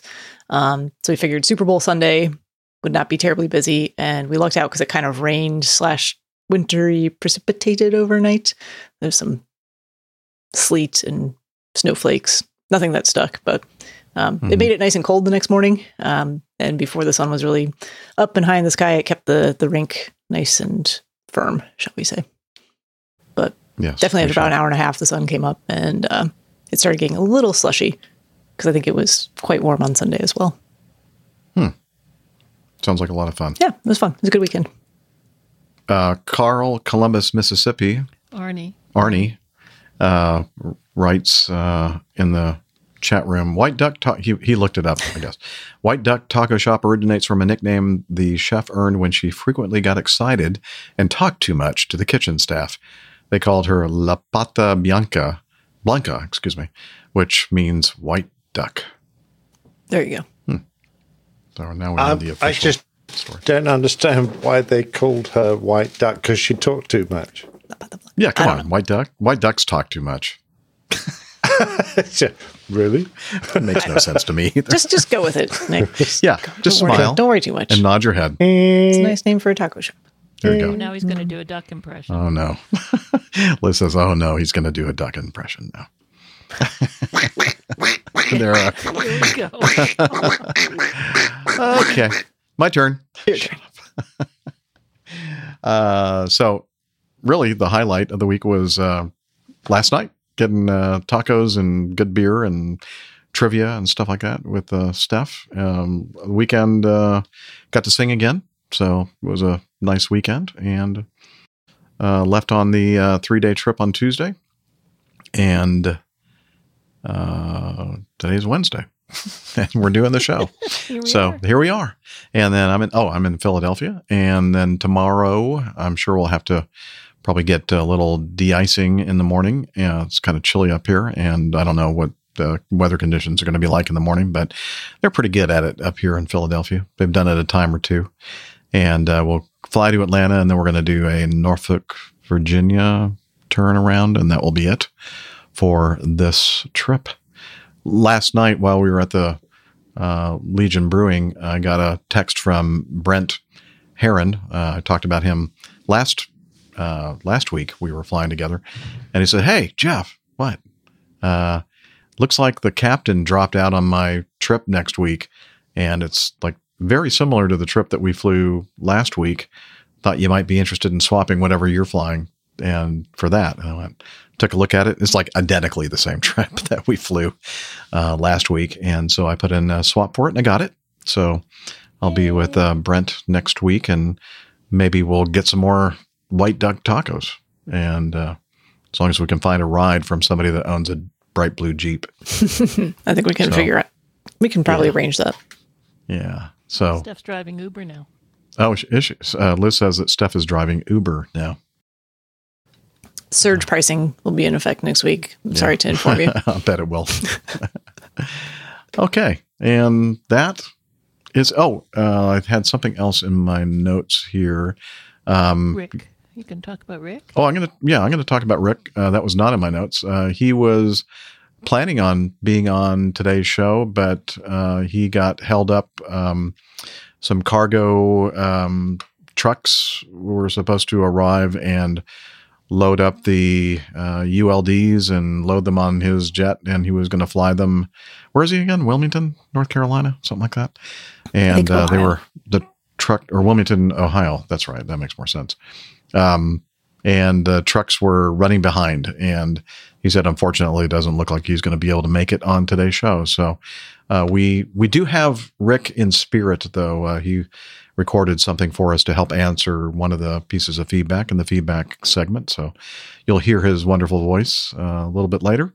But Rick, we miss you. Sorry you couldn't make it, and hopefully you'll be with us next week. Those truck drivers. And real quick, Jeff, thank you for bringing the Lost Aviator Coffee Company stickers and swag. So my thanks to those guys. Excellent. Appreciate it.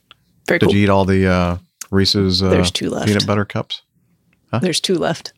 Ooh. How was their coffee, Saving. Jeff? The coffee is good. I made both the Liz was asking me how the coffee was. The dark roast and the medium roast. I forgot what their names are. North Star. Constellation and North Star. Oh, Liz remembers. Constellation and North Star. And they're both very good blends. And I was telling Liz, I haven't done this yet, Liz, but I'm thinking about the perfect blend will be Jeff's blend, which will be like a blend of those two together. I think that would make a really nice the Mad Coffee Scientist. Yeah. So looking forward to that. And thank you again for sending that to us. And the other thing I was going to mention, when we were leaving the White Duck Taco Shop, I got a text from, is Greg with us today in the chat room? He was. He had to go. Oh, he had to leave. Okay. Well, he sent me a text. Let me see if I can find it here. And I'm going to share this with everybody. Well, I'm not. I'll just tell you what he's texted me. He says, as far as I know, I guess he's listening to the last show where we talked about the guy that was one of the suspects for the D.B. Cooper mystery. Yes. That had just passed away. And he said, as far as I know, I am not related to Mr. Peterson that was suspected to be D.B. Cooper. And I wrote back, sure. Yeah, we likely believe, story. Yeah. Odd how you always have that stack of 20s. I know. Yeah, I did notice that. Anytime I'm with Greg Peterson, he's always using $20 bills. And hiding in full sight, in full view on a very big ass would be a perfect place to hide. I know. Does he always wear a parachute? It's a good cover. Yeah. You're right, Liz. He always seems to be wearing, I thought it was a backpack, but now that you mention it, I think he does always wear a parachute everywhere he goes. So fancy backpack you got there. Yeah. Okay. That's it for me. My very simple, boring life, but I like it. So you're going to talk about the coffee fund? Am I going to talk about the coffee fund? Absolutely. All righty. Now that you mention it. You know what? It's time for the Coffee Fund. Here, let me see if I can find some kind of a sound clip to play that would have something to do with coffee, Java. Yeah, see if he can do that. That kind of thing. And here, I think I may have found one. Yay. Johnny, how much more coffee? No thanks. I love coffee. Whoops, too high. Tea. That's very high. I love the APG community. Coffee and tea and the Java and me. A cup, a cup, a cup, a cup, a cup. All right, that's the Jeff Smith who does the rendition of the Java Jive for us here at the APG. And the reason why we're talking about coffee and Java Jive and all that kind of stuff is because that's the way that you can support the show financially if you have the financial resources to do so. And a couple different ways to do it. We have the Coffee Fund Classic method and Patreon. You can become a patron of the show. This week, no activity in Patreon land. But that's okay. We got a great group of folks over there, patrons that support the show. Most of the financial support comes from our patrons at Patreon. But the other way to support the show is using the Coffee Fund Classic method, which is a PayPal donation mechanism where you can make one-time donations or recurring donations. And since the last episode, we have a couple fine folks that have contributed using the Coffee Fund Classic method. We got George Leslie, Samantha, Sam, and Muhammad, Dan Cole, and Bruce Tuckey. Thank you, guys and gals, for using the Coffee Fund to contribute to our fine show. If you're interested in becoming part of this great group of folks, head over to airlinepilotguy.com/coffee. You'll be glad you did, and we will too.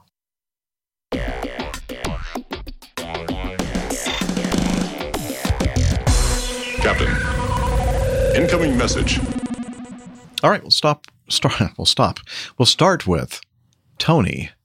And Tony says, Hi, guys. Just to introduce myself, my name is Tony Conti. I'm 22 years old and currently living in Mallorca, Spain. How'd I do? Mallorca? Perfect. Is that right? Mallorca. Okay. I just finished my PPL. We say Mallorca, but... Mallorca? Yeah. We say New Yorka. Oh, okay. Yeah, you can say anything you want. Mallorca? I guess you can. What? Pardon? Mallorca, you say? Mallorca? What? I don't know. No. I've never heard of that. Mallorca. Mallorca? Yorka? Mallorca? Sounds like a whale. A whale of a time in Mallorca. Okay. Anyway, this guy lives somewhere in Spain. Starts with an M. Just finished my PBL license, currently studying ATPL theory, hoping to fill in the right seat sometime in the future. I've been hooked on the podcast for a while now, listen to it at home when I'm driving, and find it a great source of information and entertainment. My question is, when communicating with ATC in a foreign country, in your opinions, what is the hardest accent to understand? From what country? England. I'd say Spain for sure. And do you believe no, I'm just kidding. And do you believe an accent can cause any safety hazards during critical phases of flight? The question arose due to the fact that the question arose due to that as any other AvGeeks out there diving into YouTube in my free time, I found a video that I could hardly understand a French air traffic controller because of their heavy accent and wondered about any mistakes that could happen due to misinterpretation. Again, love the show. Keep them coming. Hope everyone is well. Thanks. And again, that's from Antonio C. Conte de Souza. But he goes by Tony Conti or Conte. I do. That's like Arriba. I don't know what that means. It sounds very Mexican to me. It does. Not so much now that Spanish. it just came out of my mouth. And I probably just offended. Also, if you're Spanish or Mexican and you are offended, please send your comments to I'm offended at airlinepilotguy.com. We're equal opportunity offenders here. Thank you. So I guess, Nick, you probably would be the best to ask about this because you probably have flown to more, foreign destinations than any of us as far as dealing with air traffic control and their accents. What would you say is the hardest to understand? I think it's a bit unfair to pick out any particular country because it depends entirely on the individual air traffic controller. I mean, we have lovely Mohammed was in the chat room earlier from Iraq, and he's going to he sent some feedback, and we'll hear him speak later. And he's got an excellent accent, and he's very easy to understand. Yet I've been to supposed English-speaking countries where some controllers, they speak unnecessarily fast and with a broad local accent that makes them almost unintelligible. So it's down to the individuals. China is not a good place because whilst they know standard phraseology pretty well, and they've done their homework, they know how to speak. If you have a problem that's outside the box and you're just now speaking in plain English, explaining what you want, you'll often exceed their ability to both understand and reply. Japan is a similar problem. So fine within set phrases, a big problem if you're now trying to explain, say, that you've got a disrupted passenger and you need to land, etc. So if you stick to standard phrases, you're usually fine. There are very few countries where the controllers haven't made a really good effort. I mean, my first few trips over Russia were because Russia opened up to our company, quite early on in their the opening of their airspace. And the controllers there really were stuck with very limited English and very few phrases. But, within a few months even, their English had improved remarkably. And some of them, because they're often very quiet, sorry, they're not speaking very quietly, but there isn't a lot of air traffic sometimes. And you often call entering their bit of airspace, and you don't have to say anything till you're leaving. Halfway through, you're the only aircraft in their airspace. They would ask you if you had a few minutes, and they would then practice English with you, which I thought was great. That was perfect way to improve your knowledge and see if what you're saying is well understood. They would often ask us, do you understand my accent? Is my English clear? And frequently we're terribly impressed with that because it shows a level of responsibility that is, very rewarding for a pilot to know that his controller is that interested in making sure he's easily understood. So there are some people that are very good, and obviously around the world, doesn't matter what country you're in, there are some that are just horrible. I won't mention New York specifically. Yeah, so that's, that is a good example of how sometimes local controllers or, pilots here in the U.S. kind of make the assumption that everybody understands English perfectly. And they use non-standard phraseology. And I mean, I get really frustrated when I listen to some of those ATC, especially in ground control at JFK. And I'm thinking, I can barely understand what you're saying with your New York accent. I mean, how do these foreign pilots, in many cases they don't, understand what is being said to them? They're using completely non-standard phraseology. And it can be pretty rapid fire too. And rapid fire. And then with that New York City accent, sometimes it's just like, wow, It's short-tempered too, right? Yeah, short-tempered, Liz adds. It's very common. Very impatient, expecting you to understand exactly what they said and for you to comply. It's exactly the opposite of what should be occurring. If you have someone that you're talking to, and you can tell that English is not their first language, and everyone's expected to communicate in English, you might, still using standard phraseology, but just pick your words carefully and slow it down a little bit and enunciate well.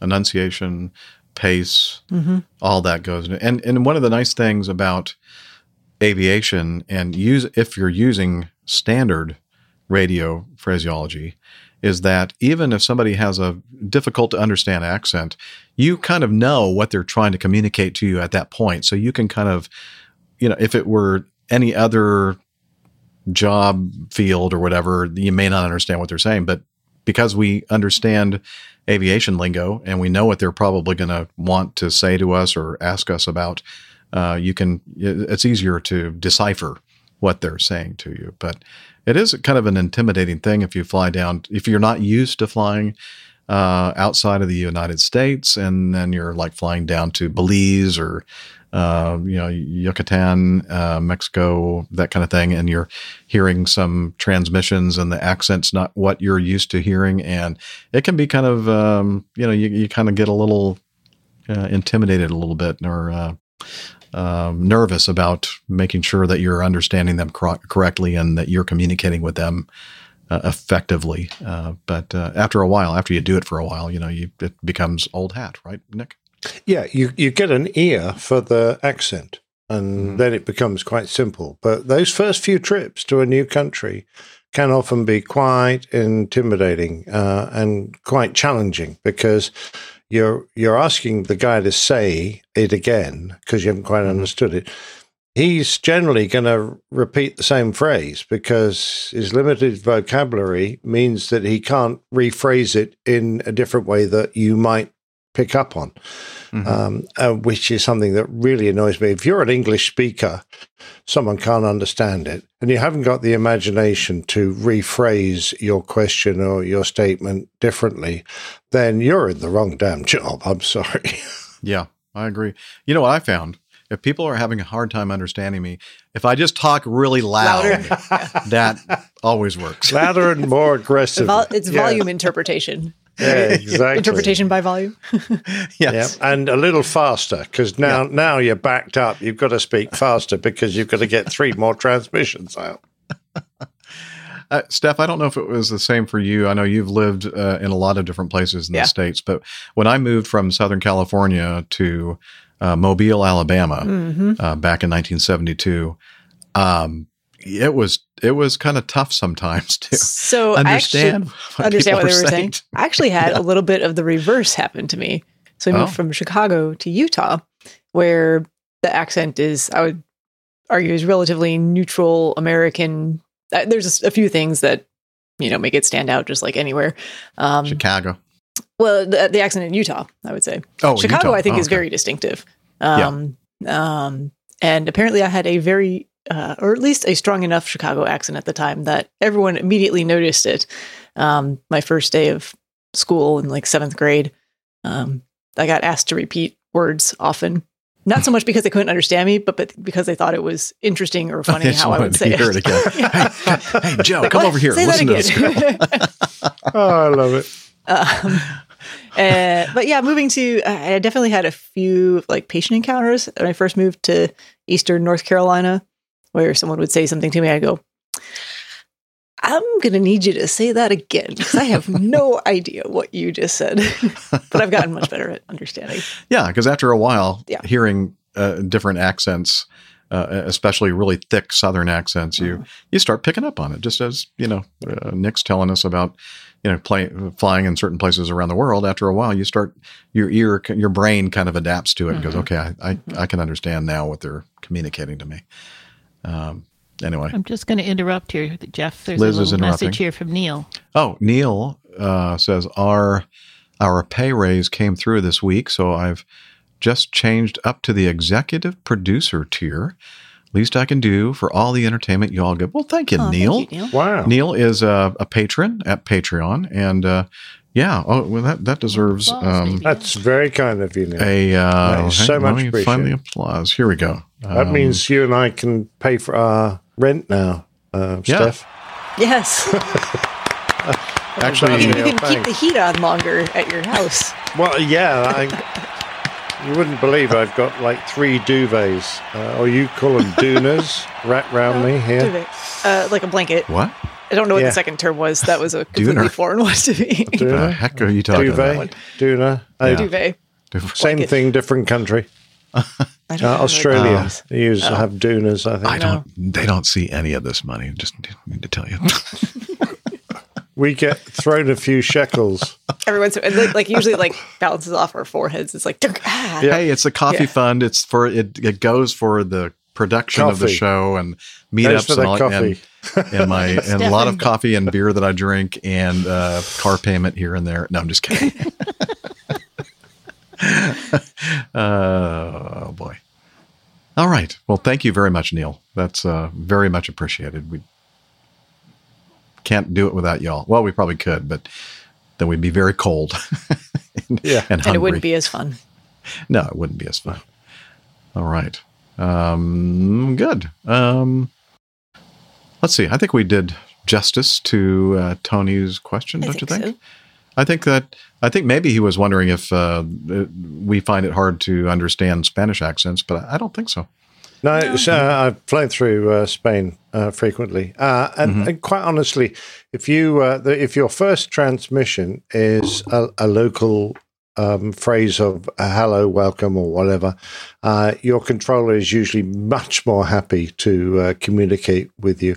It's Italy, absolute classic. If you don't come in with the right, hey, hello, my control. Good day, this is Virgin, blah, blah, blah, blah. You can drop it after the first few seconds. They sometimes won't even reply. It doesn't if you come on if you come on and say, hey, Rome Control, this is Virgin, blah, blah, blah, there'll be, dead silence over the frequency. Did you learn your lesson? Next time, say the right word. If your local term of greeting is perhaps too good or too well practiced, you might just get the local language back too. So, that's true. That's right. Yeah, my father used to tell me of a first officer on the radio that used to always try and practice his fake Indian accent when he went into Bombay, and the tower controller said, "I want to see the pilot up in the control tower immediately, and when he arrives, he better be bloody Indian." Or a bloodied Englishman, probably more accurately. Well, actually, apparently they dressed up one of their Indian cabin crew in the first officer's uniform, and he reported to the tower, and they got away with it. Oh, my God. Wow. Oh, man. They were serious. Yeah. Man. Dang. Wow. That's funny. Interesting. Moving right along. All right. Okay, Liz. She's snapping that whip. Number 2, Seattle Nick. He's a new listener and he needs some career advice. He says, hello, Airline Pilot Guy crew and community. I'm a new listener, first-time feedback giver. You can call me Seattle Nick, Miami Rick's unknown third cousin-in-law. All jokes aside, I just wanted to start off by thanking all of you for the amazing content you provide. I've been working at the post office and found your podcast, and it was such a blessing as it helped pass the time with interesting and funny content. Yes, I said funny. Thank you, Jeff, for your humor. Well, what about the rest of them? We don't have humor, apparently. Humor? Unfamiliar with that. I had that bone removed when I was a child. In my first is this another mailman? Does he know Dave? He might. I don't know. I'm not so sure he's Rick's unknown third cousin-in-law. He might be Dave's unknown third cousin-in-law. Yeah, exactly. Through work. Yeah, we do have a lot of postal workers that listen to the show. That is right. That is true. Yeah. Let's see. In my first week of listening, I probably put away 20 or so podcasts because in being a mailman, you don't have to think much. Oh, wow. Yeah, Dave's a good example of that. It has become a staple for me, and I'm so happy. Just kidding, Dave. I'm so happy I have 400 plus episodes to still catch up on. Now to the meat and potatoes of my feedback. I've always had an interest in aviation, but never realized it was a career option until about 3 years ago when I went on my first flight to New York, where I played in Carnegie Hall in a national band contest. Ooh, I want to hear more about that. Were they the rubber bands that they have that wraps the mail up? It could be. Yeah. Okay. That's probably a thing. Carnegie Hall, though? I don't know. Anyway, since then, I've been in love with the idea of becoming a pilot, and I became in love with that too. And recently have decided that's the path I'm going to take. I have been looking around at loads of different options as to what type of schools I could go to, universities, private, local, and etc. Would love the crew's input and advice. The school I've been most interested in is a fast-track 9 to 12-month multi-engine option, which would also guarantee a flight instructor job at the same school afterwards to get my hours up. I've also thought about going through a university, but the fact that it is 4 years puts me off quite a bit, not to mention the expense of it, right? I've talked to a few pilots on recent flights I went on, who all said most legacy airlines, while not required, do recommend and prefer those with an aviation degree of some sort. And, okay, we'll talk about this after I finish the whole thing. What are your recommendations on different school types? In regards to the aviation industry making its hopeful comeback in the next few years, should I skip a degree and become commercially viable within 3 years through a fast-track school? Or should I do a university-type schooling, which will likely take around 5.5 to 6 years to become commercially viable, but will net me a degree? Some of the fast-track options also have cadet programs with airlines, which I've heard to be a great way to move up to legacy airlines or at least be involved with regional airlines at an earlier stage. Any advice would be greatly appreciated. Thank you guys again for your input. And to Captain Nick, RAF, RAAF pilot, and missile launching extraordinaire, I am honored to share your name. Keep the brown side down. Have a nice behind breeze. Ooh, I like those. And unlimited visibility to the closest bathroom and many other latrine-related slogans. Excellent. Okay. Bathroom humor. I love it. Mm-hmm. And again, that was Seattle Nick. I'll just say that, we really haven't talked about this a lot since the pandemic struck. Mm-hmm. And a lot of pilots have been furloughed or completely lost their jobs. So I'm not really quite sure, honestly, what the situation is everywhere in the world and even here in the States. I'm not even sure anybody really knows for sure what's going to happen. And it's been very much a topic of debate amongst friends of mine and folks I know who are at various stages in their flying careers, from those who are, still looking to have their first job with a regional airline, to those who are doing flight instructing, to those who are already in the door and, not necessarily furloughed, but hours cut back and things like that. It's hard to give advice. I mean, I think we used to be able to be a little bit more confident in what we would make recommendation wise. But I think at this point, it's just hard to give a concrete recommendation for those questions that you've asked, Nick. I'll let Jeff go ahead with what you were. Sorry, cut you off there. I was just going to mention, he had mentioned the fact, an aviation university degree.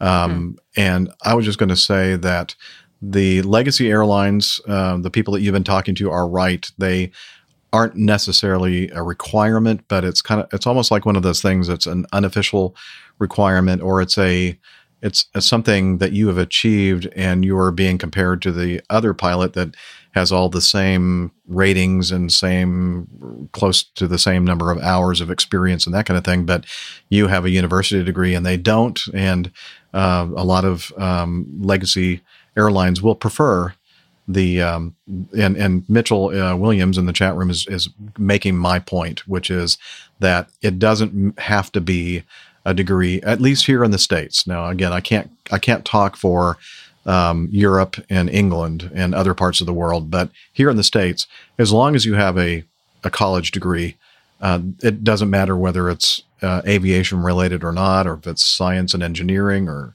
whatever. It could be whatever you're interested in. You really, I think that applies over here, Jeff. It could be underwater basket weaving or a sociology degree, which you can just get from the toilet. There was used to have above more bathroom humor. If you have a sociology degree, and you're used to have above the toilet roll holders sociology degrees. Please take one. Okay. But you could also make the argument too that if for some reason you can't continue flying as a career, if you lose a medical or you have something else that gets in the way of being a pilot, still you want something that you can use that you're still interested in. So your plan don't get B. yeah, your plan B is always a good idea. I think no matter which route you go, whether you go to a university that has aviation bundled into it, or if you do, there's any number of ways to get your hours. You can go through a fast track type program like you were talking about. The benefit being you get things done in a hurry. You can get into instructing if you're interested in doing that. Good way to get hours that way. Lots of different programs that do that. Lots of people just do Part 61. So you just work on it on your own time. You can work on your school on your own time. Once you get your commercial ticket, there's all different kinds of things you can do to build hours as well. It doesn't have to be instructing. So, and we've talked a lot in the past about military routes as well, which may or may not be something you're interested in, but there's all kinds of avenues into becoming a commercial pilot. Yeah, I think if we'd been talking about this and the pandemic hadn't happened, we would probably be saying that the demand for pilots was going to be so great that the need for a degree was much reduced. In other words, they'll start taking. We were saying that. I think. Yeah, exactly. Yeah. But now the situation has reversed. So now I think you're going to be competing a lot more for a job with people who have got quite good qualifications. So it would be sensible, I think, to take your time, get a degree, get your qualifications, and by that time the situation might have eased itself out. And I don't know how much the money you have to invest into a consolidated course nowadays is so vast. It can be quite pricey. It might be better to just work your way more slowly through it, paying as you go, rather than investing in a big loan or a lot of money. Again, Mitchell in our chat room was making that suggestion. Here it goes. Learn to fly at your local flight school while continuing to deliver mail.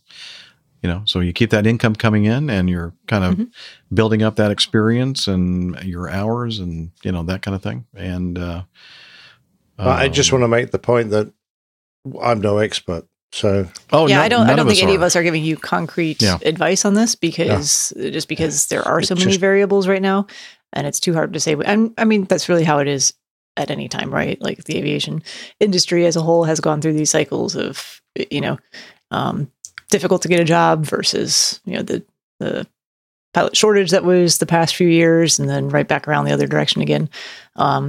We've talked about kind of timing is everything, but if it's, what you love to do and you want to do it, don't let any of that deter you. Definitely work towards it, but just make sure that you look into all of the available options because there might be things that you haven't thought of yet as well.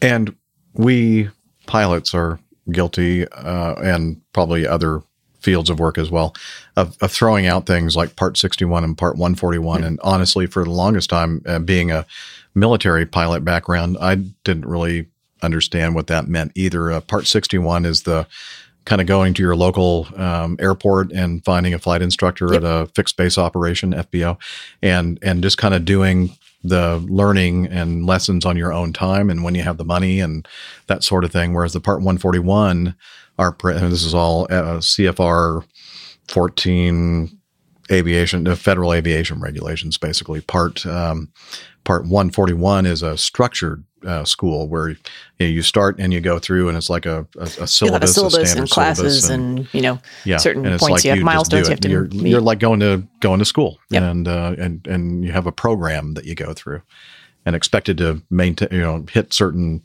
performance criteria at a certain point, that kind of thing. And there are advantages and disadvantages to both of those sort of programs. But lots. Yeah, I wish that we could tell you for sure this is what you do. And as Steph says, we had a lot more confidence in what we were telling people prior to the pandemic, and now it's like I don't know. Yeah, if we had the golden ticket to the best way to do it right now, we'd all be millionaires. Yeah. Although it would require a lot of work, and we're too lazy. But maybe the flip side of the the flip side or the silver lining is that you do have time right now. So take that time and use it to your advantage, especially if you have the financial means to do so in terms of working on a degree and getting all those ratings. So, and a phrase that I coined, I made this up. Where there's a will, there's a way. You made that up? Yeah. I had no idea. Did you get paid for that? Because an Every awful time lot somebody of utters people it. have been using that. I would start claiming copyright on that one. Well, I you need a should, little yes. trademark symbol to pop up Yeah. every time you say that. Absolutely. TM. All All right. right. Got about 4 minutes left, Jeff. You might just go to All the right. plane Liz down is here. telling me that we're getting close to that time, the best part of the show, bar none. And that, of course, everybody knows is the Old Pilot's Plain Tales. And this week's installment, as Nick mentioned in the Getting to Know Us segment, is part 2 of his very well done Flying the Red Flag plain tale of last week. And he says this is even better. So let's take a listen to this. I'm looking forward to it. Here we go. The Old Pilot's Plain Tales. Flying the Red Flag, Part 2. In the first part of the Red Flag Tales, we talked about the reasons for the formation of the United States Air Force Fighter Weapons School and the subsequent creation of Exercise Red Flag. Now we get a chance to hear from some of the participants. Firstly, there is Nige, a long-in-the-tooth RAF nuclear attack Jaguar pilot who qualified as both a flying instructor on Hawks and subsequently as a weapons instructor, the RAF's equivalent of a fighter school graduate. So I can answer some of the simple questions, but the big caveat is, mate, I can't remember, because the date in my logbook of my last trip at Red Flag was January the 27th, 1981. Then there is Gasha, who I thought was actually another Jaguar pilot. So, Bruggen 31 on the Jag, yeah? No, Tornado. Oh, Tornado, okay. Oh, cool. The No, that- which version? So that was a GR1 in those days. Oh, right, okay. Super. Who, as you can hear, actually flew Tornadoes in Germany, and who has some of the funniest stories you'd ever want to hear. Jack was the USAF exchange pilot with me in Australia on the F-18, but earlier he had flown the F-15C. Everything I did was the early 80s. Yeah, those 4 years is when I went to weapons school in the middle of all that. So I got to see Red Flag as a wingman, a new flight lead, mission commander, weapons school grad. I experienced it kind of all phases. Scott was an F-14 Rio in the A+ and B models, so the ones with the upgraded engines, and he flew in Flag in the early 90s, both on the red and blue sides, before completing a long and distinguished career. Yeah, so I retired from the Navy May of 19, actually, after 30 years. Last but not least, we have Abs, who was a Royal Australian Air Force navigator. So we had the F-111C, which was custom built for the RAF. A very experienced operator, Abs flew in the Flag as late as 06 with the Australian F-111s. My first area of interest concerned the workup these guys did prior to participating in Red Flag. The best bit was going up to Scotland and spending 12 trips working down to 100 foot and working up to 4 fighter per mil and dropping big concrete bombs and stuff. Typically, the squadrons would do a workup prior to that. So that when we got to Red Flag, it was all about package integration, and mechanics of actually executing with the aircraft were razor sharp at that point. Generally, as a nuke squadron, we qualified to it's a bit like you and your air-to-air on the Flag, actually. You'd once a year you qualify and do the stats and get everyone op-checked. So for the nuclear role, it was singleton, go and drop a time bomb at night, and that was it. Whereas the attack side of our flying, which was all the stuff in a war scenario, we had to do was a lot harder. You know, you didn't do 4-ship nukes, for example, did you? Whereas we did 4-ship conventional flights, and they were a lot harder. I mean, I ran a 12-ship once, and that, that used every ounce of brain and skill to get 12 Jaguars. I was going to say, it literally must have been like herding cats. Yeah, and obviously you did a workup. So the months before that, so we'd go to Lucas for a week or so doing 100-foot flying in Scotland. Scotland was harder flying than Red Flag because the ground was more undulating. Red Flag, being basically Arizona desert, wasn't all dead flat, but there weren't many waddies to go down, and certainly no granite hills that came up like this rather than up like this sort of thing. Yeah. So the Scottish flying, particularly getting down to 100 foot from 250 foot, I was pretty comfortable at 250, even in Germany where it's flat. By that stage, I was very comfortable at 250 feet. But we went down in Scotland in stages down to 100 foot, and it was difficult to fly at a constant 100 that's not the right word, continual 100 foot in Scotland, because you did have to look out the front. So looking out the back, doing your tactics, and single ship stuff, doing a lot of low level awareness training. Well, actually, the navigation was harder, but we relied more on the INES, and we didn't have bloody fancy GPS and shit. So Scotland was harder than Red Flag flying, but having got pretty comfortable in Scotland and having, my last one was a 4-ship in Scotland with 4 F-15 bounces. And the day before that, I did a 6-ship at 100 foot with 2 F-15s and 2 Phantoms, and then dropped a 1,000-pounder. They made a big thing is 100 foot's the absolute lowest. If you're happy at 200 feet, then you fly 200 feet. If you're happy at 150. So, because you end up like this, you've got to do lookout. And if you can't look out at 100 feet, it's pointless you being there, isn't it? Sadly, not everyone on the squadron was able to get out to Red Flag. It was a highly fought after. Unluckily, some of the people that didn't get picked up for the exercise sort of had to sit around and play a lot of uckers. Uckers being the adult version of Ludo, a common crew room game. On arrival at Red Flag, everyone was given the chance to fly around the area and spy out the local landmarks. You did a FAM sortie, and I remember having a massive argument over that and being sent home to the hotel.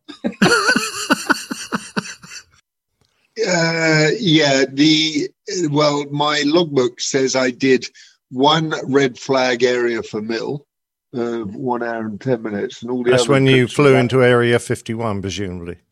No, that's when we got the briefing on that. I probably got a whole day briefing on. You need to tell me just a little bit what that was like. Yeah, well, actually, mate, I'm an alien turned into a human. I flew out of Area 51. I've always thought that, but I've never wanted to say it out loud. You've got this Sector Recce Day.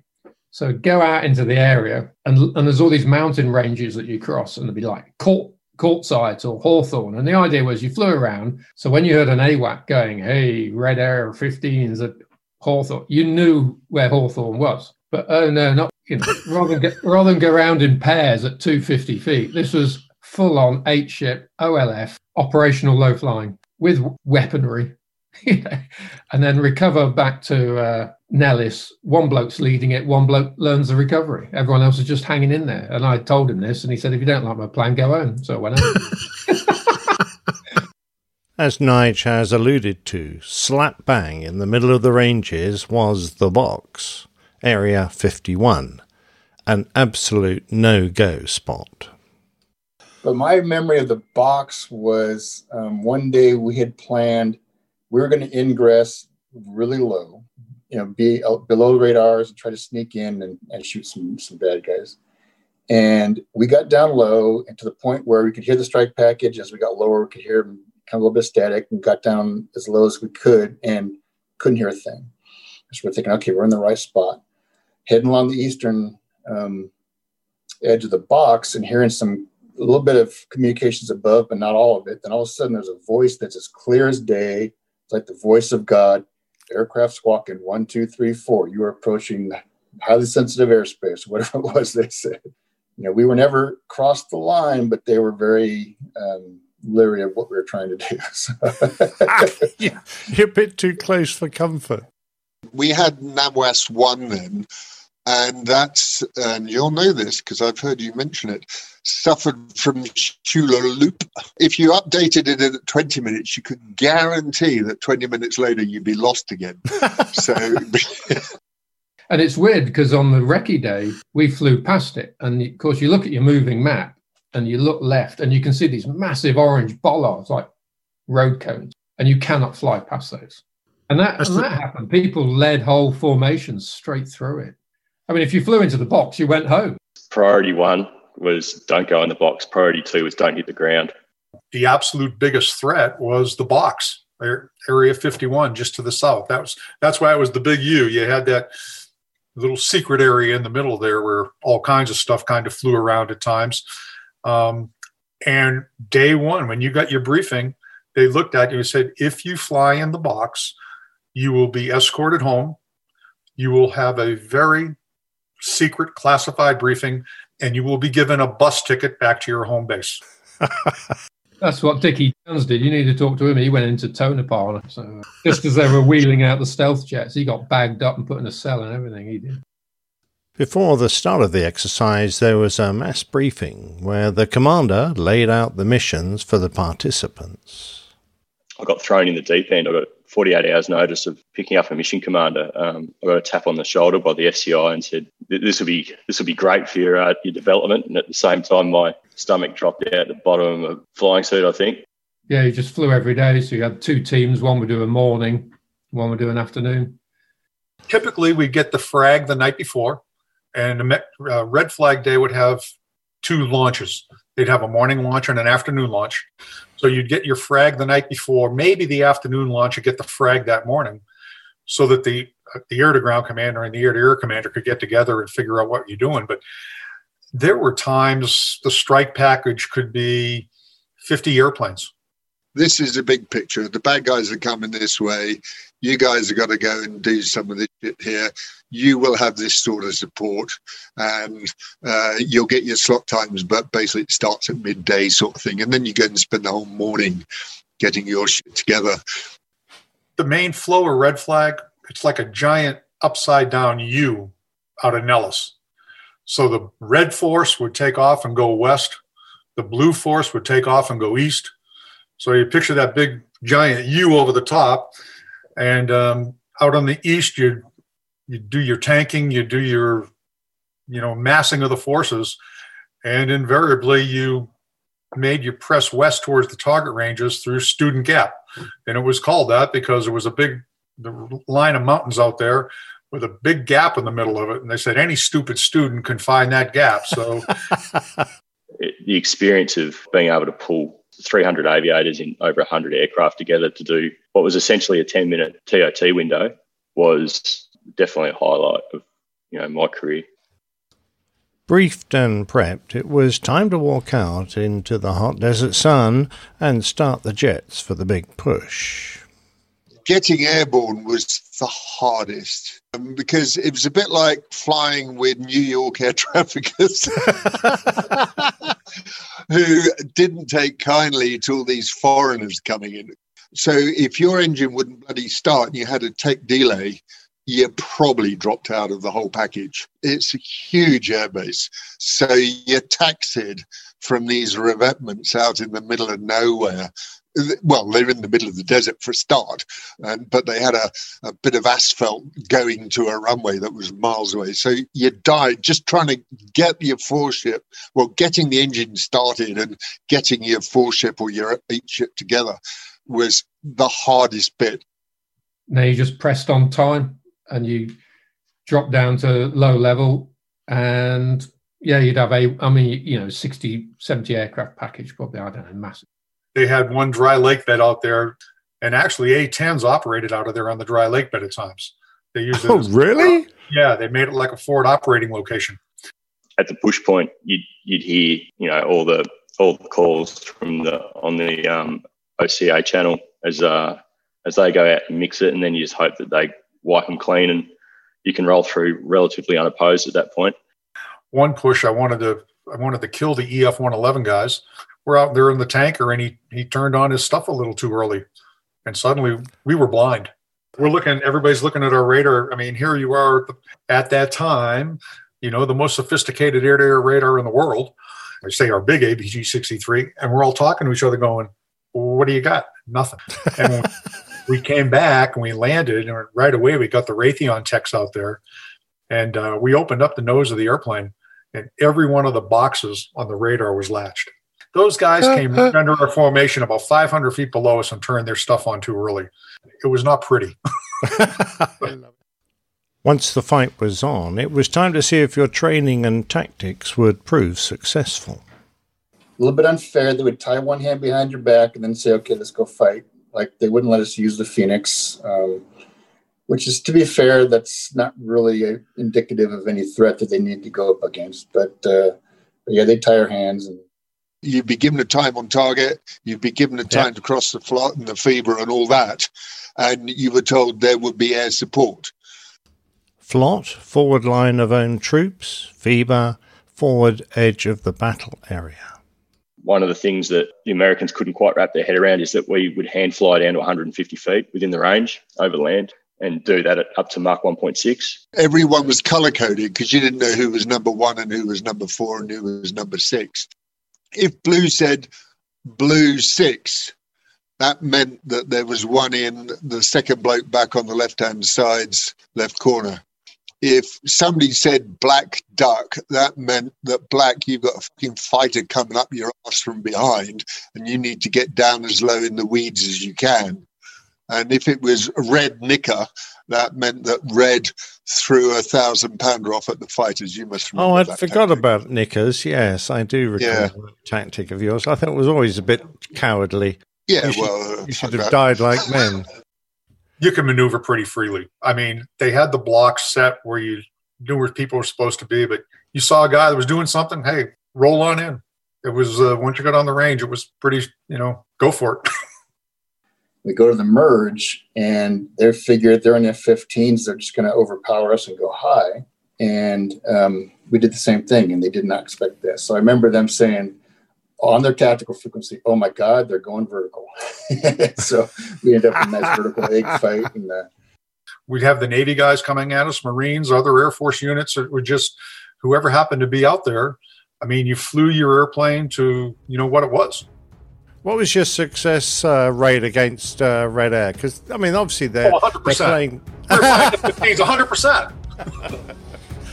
They're pretty good pilots. 84 kills to nothing. I mean, come on. And it was interesting because they convinced us one day to run in this package, use the blue air ahead of us, and you got wild weasels and all. I mean, massive package, probably 8,000 feet above the ground, and we were running in this package. And the first sign of trouble, all these tornadoes just went down to the deck. Whole formations got down on the deck, boys. We kind of could hide down below, the F-16s that were tooling along at 1,500 feet or whatever. They were the easier targets, I suppose, above us. So I said, okay, we'll start off in the high 20s on our point and head south from there. And the A-10 guys look at each other like, I don't know if I get up to 27,000 feet. I've never been that high. I think my nosebleed's above 10. So. As soon as we got to the edge of the area, we were at 100 foot. The drive, he's got a hell of a job just keeping the thing going in the right direction and not tangling wings with anyone or, hitting the deck. Trying to recollect what happened. And I mean, this guy just spread himself along the side of a ridge line. And the giant knock-it-off comes and I look over the side and I go, well, that doesn't look real special. No. Yeah. There's more of this story to come next week with Red Flag Part 3.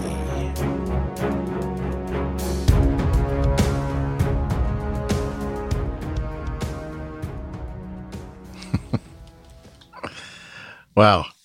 It's fun to hear the all the reminiscing and the recollections. Obvious excitement in their voices recalling this experience.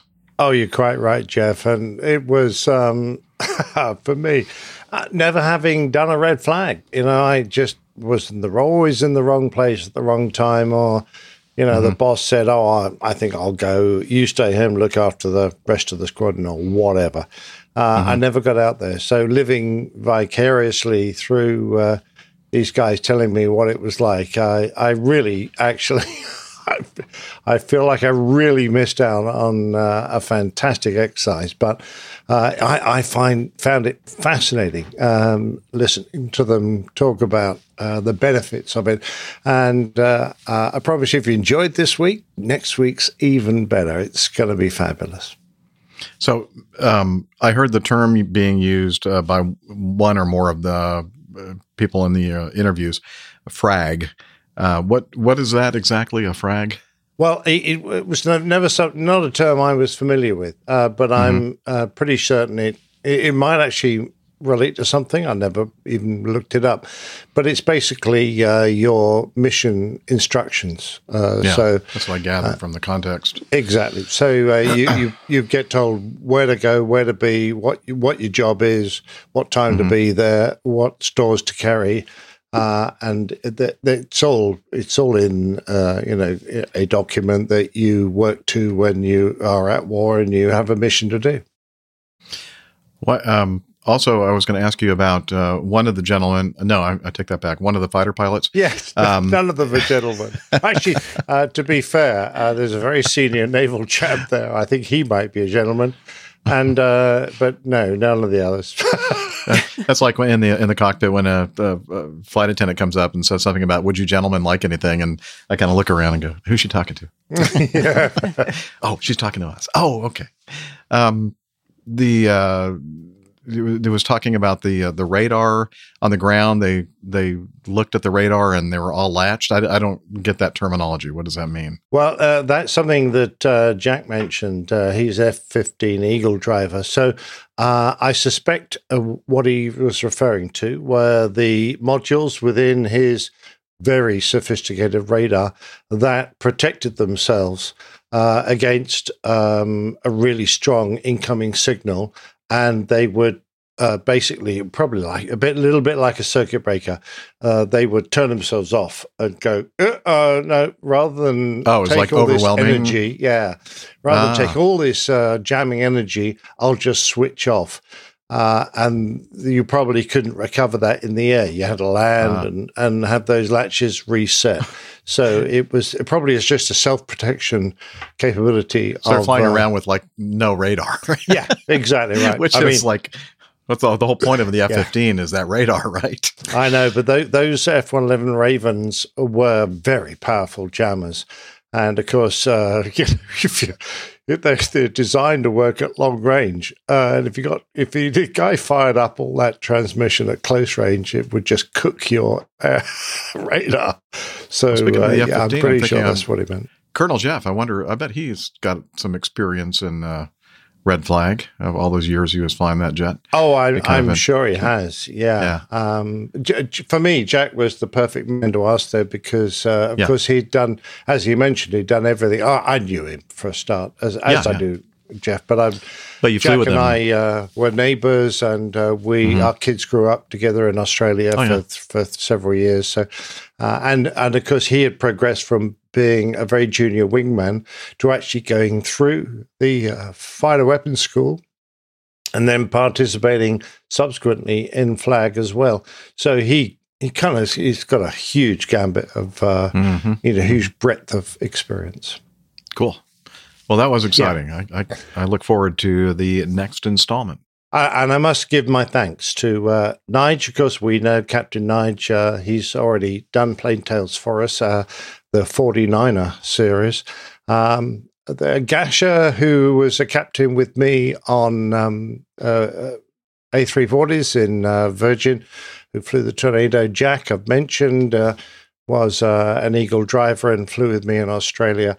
And then, of course, we've got Scott, who was very kind, one of our listeners, very kind to volunteer, a Rio in the wonderful Tomcat airplane. What a fantastic piece of kit that was.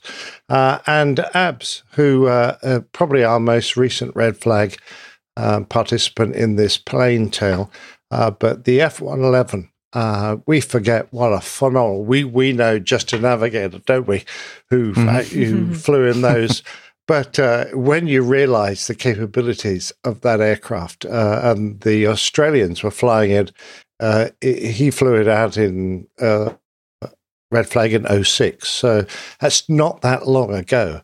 And they were still flying it. And an airplane that will just cruise along at 150 feet and doing Mach 1.6. That's amazing. I mean, it just blows my mind. It's brilliant, isn't it? That airplane was old when I was in the Air Force in the 80s. Yeah, I seem to remember that the Americans, the American government wanted to buy them back at one point because they saw a need to use these airframes. I don't know. There weren't that many airframes, so it must have been a very niche use. But the Aussies said, "No, thank you very much. We love them. We like these." But they were back in the days when inertial navigation systems were mechanical and the size of a suitcase. So they're old school airplanes, but great. And of course, the Aussies used to do that fantastic trick of dumping fuel and setting light to it and torch these 50 feet of flame behind the aircraft for air displays. Something you guys gave up many years prior because it's too dangerous. Airplanes kept blowing up. Well, we just wanted to make this display, but we torched the airplane too. Exactly. Sorry. Yeah. You can tell I'm enthusiastic about these two plane tests. They really have been great fun for me to produce. Now, did Nigel give his permission to call him long in the tooth? Nope. Nope. Nige, I'm sorry. Had nothing to do with any of that. No, I haven't got too much blowback from that yet. HR doesn't regulate heard it yet. plane tails either. So What's that? I said HR doesn't regulate plane tails either, so I have no jurisdiction. Completely No, out of I your- have my own HR staff for plane tails. Fair enough. They're all on holiday most of the time. Doing a lot of work for you there, huh? Yep. All right. Yeah, really, really nice. Thank you, Nick, work putting all that together. Oh, no. Nothing to do with me. Yeah. Thanks to the guys. I know it was brilliant. No, it must have been a nightmare. Appreciate it. Thanks. Well, as usual, we don't have a lot of time, and there's no way we're going to be able to get in all of this feedback. But we're going to try to do as much as we can. Let's move over to 4 from Ken. And he says, the flight from, well, one of those days. I'm sure all of you have had those flights where if you had known ahead of time, you would have simply stayed home. Well, last fall was one of those flights. I'll try to keep the story short and sweet. My wife, Eliza, maybe? What do you think, Steph? Eliza? Elisa? And I were, okay, Eliza. And I were headed to Bainbridge, Georgia, from Louisville, That's the way Kentucky. I would have said it, but KLOU to KBGE. The weather looked great. VFR the entire flight with no storms predicted, and even a nice tailwind in the winds aloft forecast. We took off with a big smile on our faces, as we always do when airborne. It simply never gets old, especially the thrill of leaving the Earth's surface. We flew uneventfully until reaching Rome, Georgia, KRMG.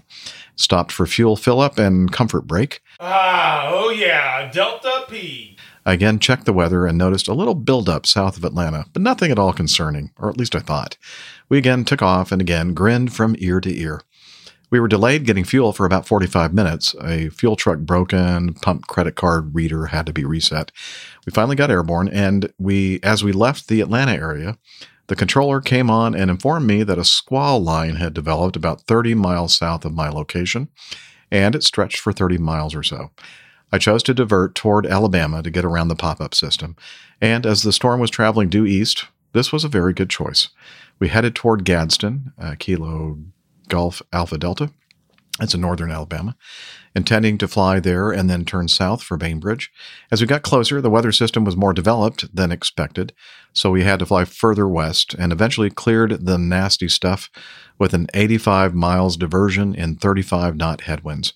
We were getting tired, but we're still excited because it still beats driving.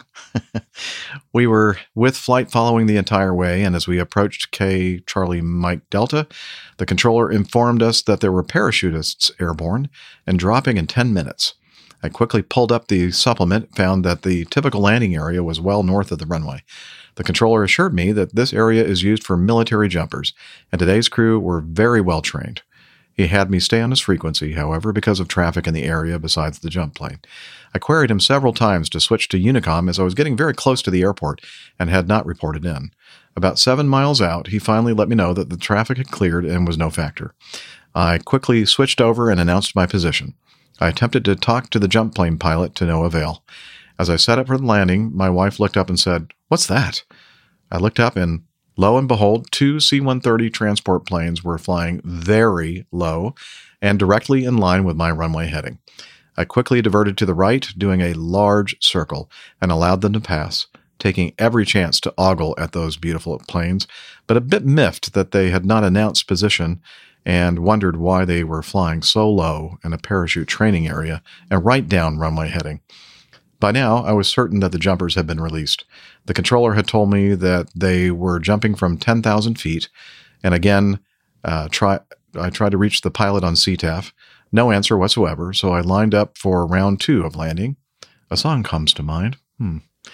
As we settled in for a smooth landing without C-130s, I reached and called in about 2 miles out, and everything looked good. About 1 mile out, I'm focused on landing and get about 75 feet from the threshold when my wife again says, "What is that?" Well, at this point, I did not want to hear that again. I quickly look up to my 2 o'clock and catch a glimpse of several black dots growing larger and larger, faster and faster. I look back down the runway as I'm really close to touchdown, and, drumroll, lo and behold, a parachuter had drifted right into my runway path. He saw me, and I could have sworn I saw the deer in the headlights look in his eyes. My back wheels had just made contact, and luckily he was on the far end of the runway. I gunned the 177B's 180 horsepower engine, pulled flaps to 10%. They were at 20% for the landing. Looking back, I should have left the flaps alone and climbed. The plane tried to touch down fully, but as I had full throttled the engine, the thrust lifted me off the runway just enough to clear the runway about halfway down its length. And by the time I reached the parachuter, he had run clear of the runway with part of his chute on the edge of the strip. I felt the plane's left wing attempt to stall, nosed the plane over quickly, picked up speed, and barely cleared the tree line at the far end. It took a bit for my heart to leave my throat, but I regained my composure, flew a long pattern, and dared to attempt round 3. Thankfully, round 3 resulted in a successful landing. We parked the plane and exited for a much-needed walk, bathroom break, and head-clearing rest period. I attempted to find the pilot of the drop plane to find out why he was Nordo, but by the time I arrived, he had already hangared the plane and left the airport. In retrospect, I learned many valuable lessons and still wonder if perhaps Dr. Steph has ever seen or heard of anything remotely like my scenario. I would also love to know if Captain Jeff could explain very low C-130s not on CTAF and flying right down a local airport's runway heading. Thanks for reading, and to everyone, favorable tailwinds, smooth skies, and no low-flying transports or parachutists drifting into your runways. Be safe out there, everyone. And that's Ken Sellers. He says, P.S. We had a calm and very uneventful flight to Bainbridge and a very good flight the following weekend back to Louisville. We still remember our unscheduled dinner with Captain Jeff at the Mexican restaurant in Louisville several years ago. Hope to meet up again sometime soon. Ken. Thank you, Ken. Yeah, I remember that too. It was a lot of fun meeting you and your wife at the airport, and then we met up again at the little Mexican restaurant right across the street from the Ken's hotel. in the chat room. Oh, Ken's here in the chat room. Yes. Oh, that's not his wife's name is awesome. Elisa, with Very a long good. E at the beginning, like long Lisa. E at the beginning. Elisa. Okay. Sorry, we screwed up your wife's name. And I just Half an hour left, Jeff. okay. Okay. So, Steph, is this what happened? I am not certain sure what happened here, to be honest, Ken. Definitely. Thank you for sharing the story. First of all, that's there's a lot of things to think about, a lot of things going on there. Interestingly, so it will happen sometimes where, depending on the drop zone I fly at, it's away from the city. Oftentimes folks are just on local CTAF frequencies. Sometimes they don't manage to change over to the appropriate CTAF frequency, and it can be hard to get in touch with other aircraft that are flying around. Typically, we know that they're there. Air traffic control alerts us to their presence, and we can do what we need to do to keep our jumpers safe so that we're not dropping them if there's traffic in the way that might be dangerous. So, although sometimes people just out for pleasure flights do interesting things, they'll be tracking one direction forever, and then all of a sudden, after you think they're clear of where you're going, head back the other direction for no apparent rhyme or reason. So yeah, you just have to be, aware of your situation, aware of what's going on all the time. Here, I'm not sure what happened. I don't know why you couldn't get in touch with either of those pilots on the radio. Remind us again what CTAF stands for. I'm sorry, the Common Traffic Advisory Frequency. Advisory frequency? Like you're supposed to use that to advise other airplanes out there what you're doing? And apparently this guy didn't think it was important to do that. I don't get that. No, but there can be a lot going on too for that jump pilot, potentially. Right in that moment, they may not have heard you. They may have been talking to a controller on a different frequency to coordinate dropping jumpers if there was airspace involved. They may have switched over right at that moment and you missed them. They missed you. That can happen. So I'm not sure. There's reasons why that could happen.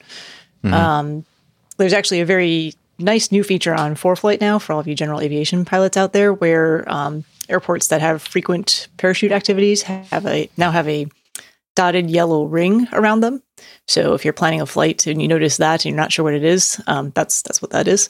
So you may not want to fly directly over top that airport. Plan your flight a little bit differently. What else? Have I ever had a situation like that? Not like that necessarily. I'm a little unsure, and Ken's in the chat room, so maybe he can answer this. If they were military jumpers, so if they were flying round canopies or like rectangular ram air canopies, that may have had something to do with their ability to control their, to some greater extent, where they were going to land. They could have had a bad spot. A little control or a lot of control, right? Probably. I'm sorry? I'm thinking if they had the round chutes, you have very little control of where you're going. Yeah, exactly. Okay. And if for some reason their spot was poor, they got out in a location that was not ideal, round canopy. Okay, so round canopy, they're not going to have nearly the amount of control to determine where they're going to land. So they're definitely, depending on that spot, to be accurate and have all of those winds. They sound like balloon pilots. What, the jumpers? Oh, no. Or those round canopy guys sound like balloon pilots. In a way. Yeah. In a way. Can see that. Yeah. Oh, he's always stirring the pot, isn't he? Always. So yeah, I mean, a lot of things here and a lot of good things for general aviation pilots to kind of take away from this. If there's jump activity occurring in the area, you could always go back to the controller you've been talking to, find out if they know if the jumpers had been released yet or not. If you knew that they were for certain that they were in the air, you could always give them a few extra minutes before you come in for your pattern and landing. It's just, I'm not sure. So I don't know. Yeah. John Jester's wondering if the C-130s were the planes dropping the parachutes. I don't think that they landed there. That's what I kind of gathered from it. I guess that was not the case. I reckon they were just lost. It could be Air Force seriously, guys. Having done plenty of military flying, it's very easy to misplace your position by a couple of miles and fly through an active airfield. Done it many times myself by accident, but and they've got professional navigators who are the worst people to give the job to.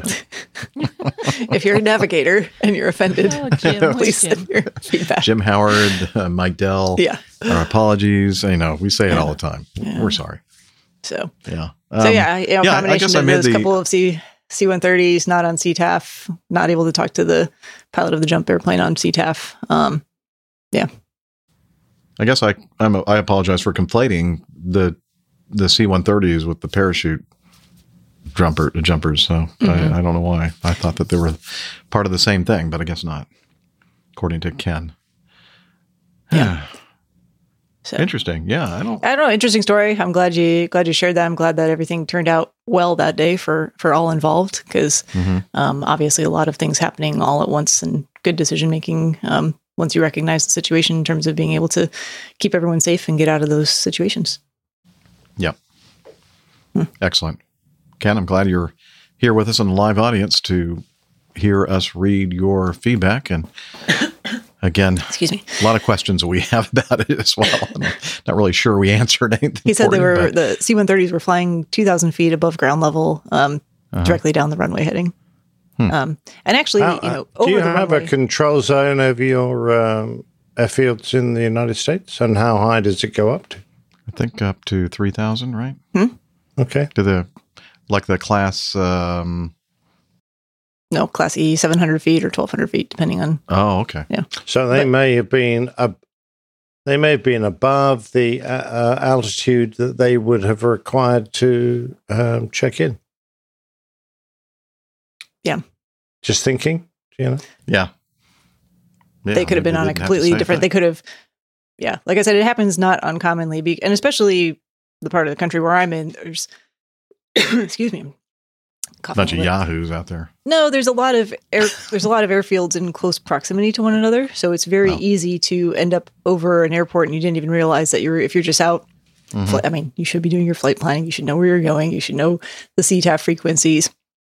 Oh, sorry, my phone started ringing. It was coming through my headphones because it was attached to my computer. I don't know. I think the folks down in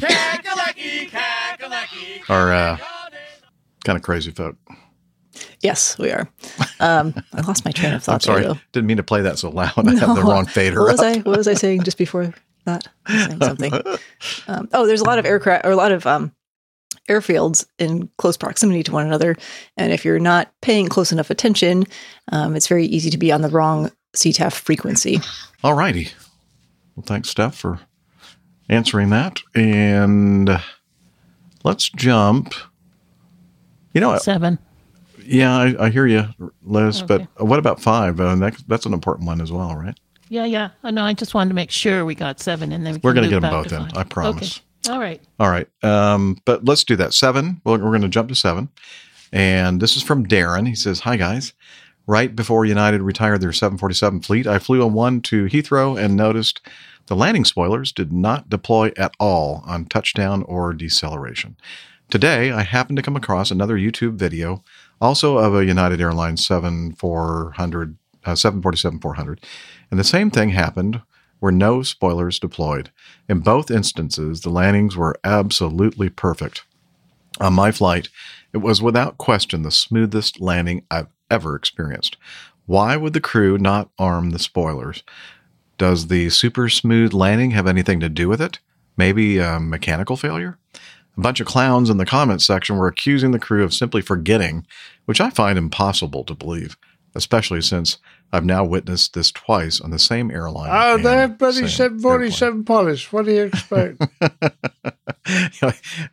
Knowing airline pilots, as Nick and I do, and Steph too, I find it really not that hard to believe that somebody forgot to arm the spoiler. But let's hear what Miami Rick has to say about this. When we found out he wasn't going to be on the show today, he took the time to record this for us. So take it away, Rick. Hey, everybody. It's Miami Rick live from the road.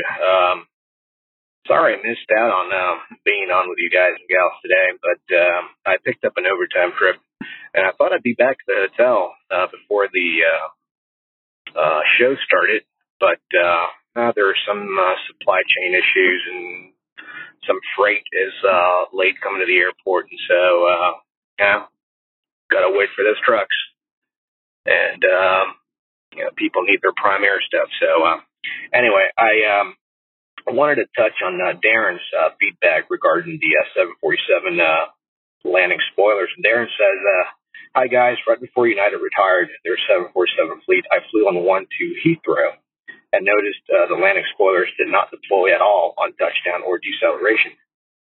Today, I happened to come across another YouTube video also of a United Airlines 744, and the same thing happened where no spoilers deployed. In both instances, the landings were absolutely perfect. On my flight, it was without question the smoothest landing I've ever experienced. Why would the crew not arm the spoilers? Does the super smooth landing have anything to do with it? Maybe a mechanical failure. It goes on to say a bunch of clowns in the comments section were accusing the crew of simply forgetting, which I find impossible to believe, especially since I've now witnessed this twice on the same airline and airplane. Darren Nolan. Thank you, Darren, for your feedback. Well, so for me to answer this, I need to kind of go a little bit into how the spoiler system works on the 747 and the different ways of deploying the ground spoilers upon landing. So the first one is just by, upon touchdown, manually extending the speed brakes. So just after touchdown, you grab the speed brake handle and move it aft, and that will deploy the ground spoilers. That's usually what we'll do when the auto speed brake function is inoperative, which, you can fly with the auto speed brake function inoperative. You just have to deploy manually. And obviously, there's performance calculations that go with that because you need to account for manual deployment versus automatic deployment. The second way, which is the way that we do it most of the time, per the checklist and per standard operating procedure, is to put the speed brake lever on the armed detent. So you pull the speed brake lever up and you move it aft to a little detent that says armed, right? So basically what that does is upon touchdown, the speed brakes will deploy automatically. And for that to happen, three conditions need to be satisfied. The first one is main gear wheel spin up. The second one is strut compression. And the reason why you need strut compression is because on the strut, there's going to be a switch called a weight on wheels or squat switch.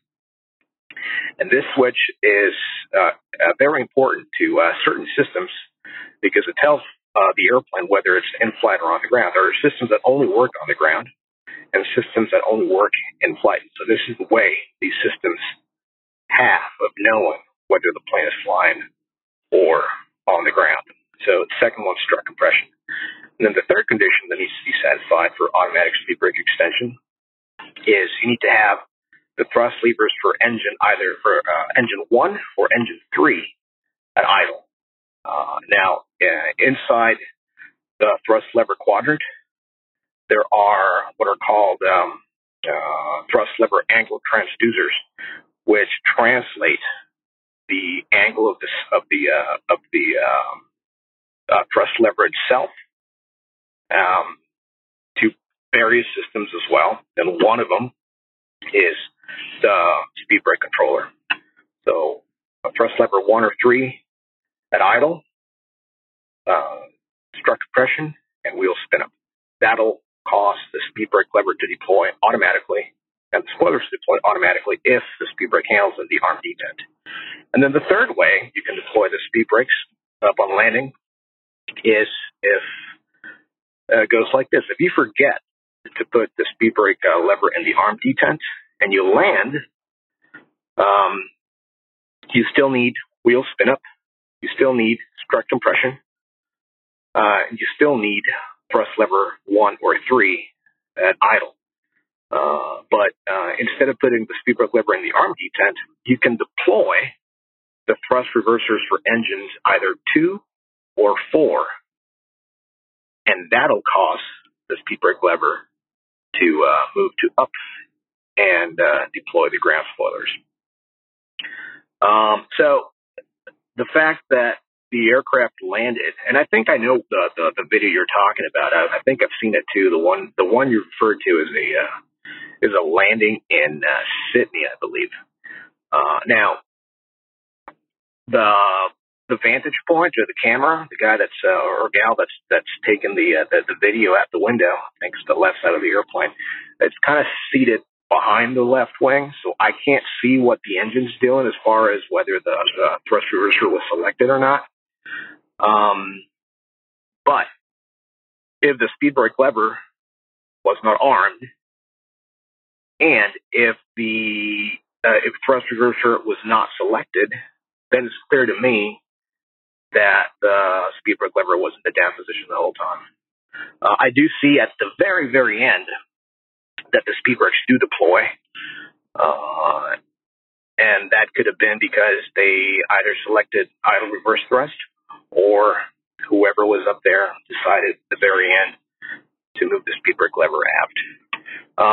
I'm not casting aspersions. I'm not, pointing fingers or anything, but based on how the system works, it's clear to me that it was indeed not armed, and they may have missed it on the checklist because it's I've got the landing checklist on the 747 memorized. So it's Speedbird Clever armed, landing gear down, and then whatever your landing flap setting is.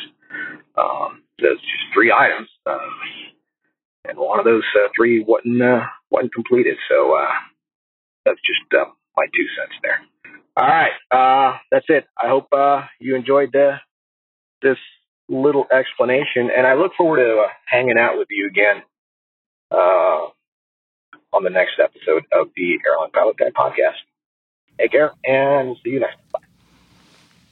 Yeah, again, Rick, so sorry you weren't able to make it today. We were looking forward to that. And now, I gave that one to Rick because, he did fly the 747. I think I could have answered it much more accurately and with much more detail than that. But, you got to throw a bone to him occasionally.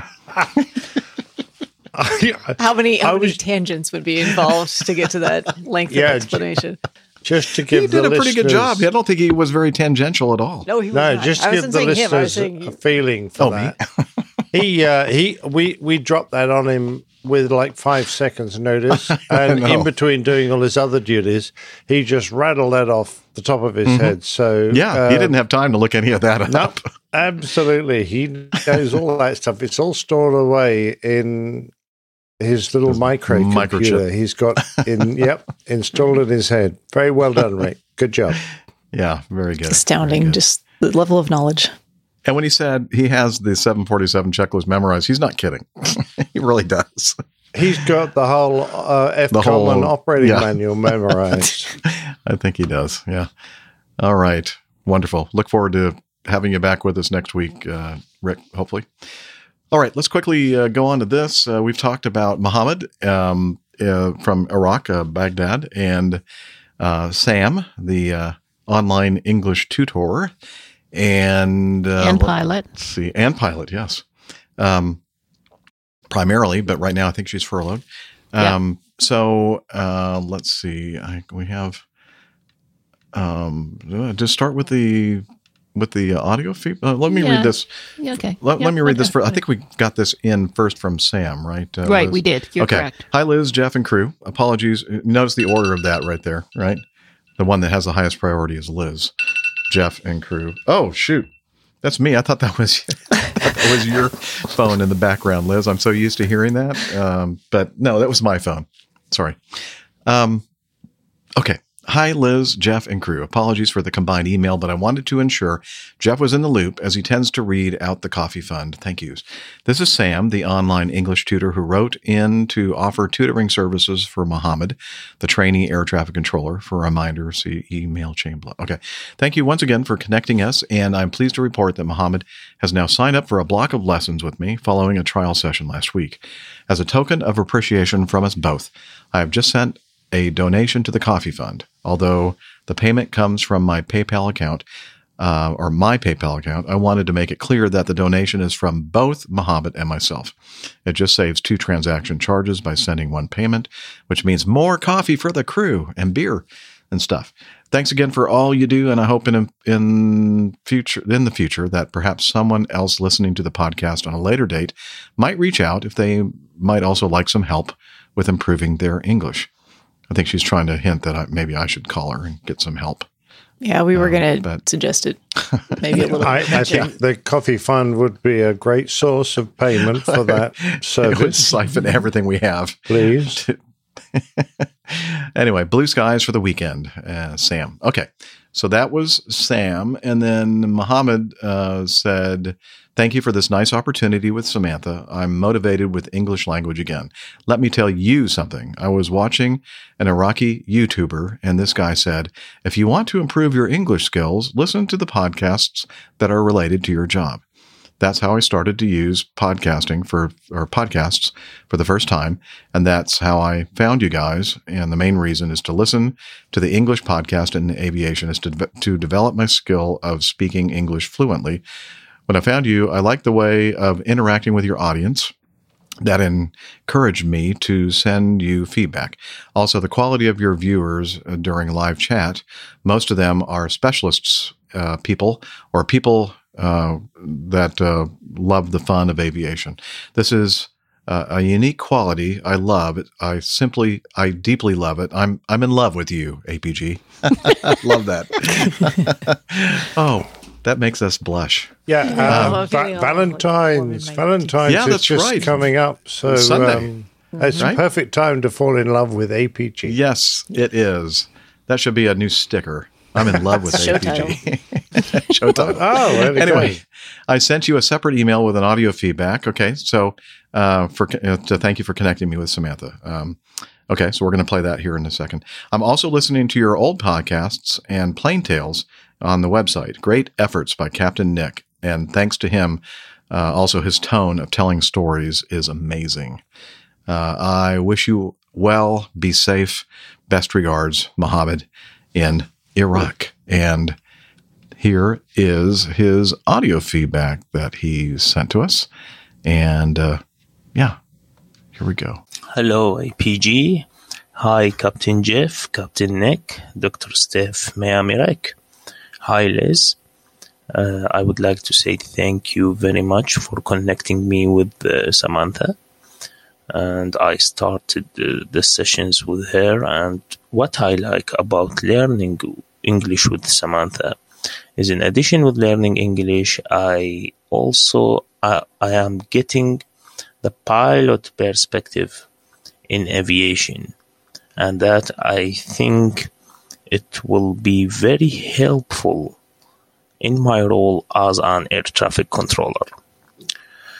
I would like to say thank you very much, and in future I hope my next audio feedbacks will be with more improving advanced English. I wish you well. Mohammed from Iraq. Bye bye. Kind of hoping he'd say I love you, but he didn't. Well, I would have worried if he'd said it again, but that's fine. I think his English is already very easy to understand. And I'm impressed too with the complexity of his vocabulary. It's not just and his pronunciation is really very clear and easy to understand. So congratulations, Mohammed. Well done. Yep. Absolutely. Okay. Great. Thanks for sending in that audio, and we'll start it. We're going to start critiquing everything pretty soon, Mohammed. And if we're not really happy with your progress, then we're going to have to kind of bring you down a notch or so. We'll see how that goes. Don't be mean. I'm just kidding. I'm just kidding. Just imagine all of the critique we'll start getting on our English skills too. Yeah. I don't want to start critiquing other people's English. This is a two-way street. You understand? Yeah, Sam's going to start sending in feedback, critiquing our English. It's not good. Yeah. Although, has anybody heard Sam speak? No. Oh, yeah, we could do with some voice feedback from Sam. Yeah. That'd be good. Let's hear this English expert. Yeah. Let's see. I was going to do one more. 8. Which one? 8. Thank you. Yes, 8. The grounded pilot. APG syndrome stages. Okay. Hello, APG crew. I've created a little guide of what I think the stages of the APG syndrome should be. Oftentimes, stage 1 and stage 2 can go undiagnosed, but can quickly escalate. Uh-oh, that sounds nasty. Yeah, it's a bit insidious, isn't it? Stage 1, listen to a complete episode and begin to feel urges to listen to more. Ooh. Yeah, that's... urges. urges. Yeah, but that's I can see that could go undiagnosed. It's not uncommon, I think. Stage 2, you begin to follow every new show and may have gone back to a show when recommended by Dr. Steph. We all like to do what Dr. Steph wants. Yes, we all do what I say, actually. Yeah, it feels like a safe thing to do, doesn't it? From your doctor. Yeah. Right. Trust me. Yeah. I'm a pilot. I'm a doctor. Or a doctor. Or both. Stage 3, you have given feedback in the form of an email, voice, or live chat. Uh-oh. Yeah. Or they could send video too. Yeah, or video. Yeah. Now you're starting to get into the serious realm of APG syndrome. Getting hooked. And then stage 4, you are the biggest fan listening. Yeah, that's terminal right there. The big ass fan listening? That's what I was going to say. That's Greg, isn't it? Poor Greg. He's got the worst case of it. Systems include listening to over 1,300 hours of APG. Oh, my God. Is that what it all adds up to?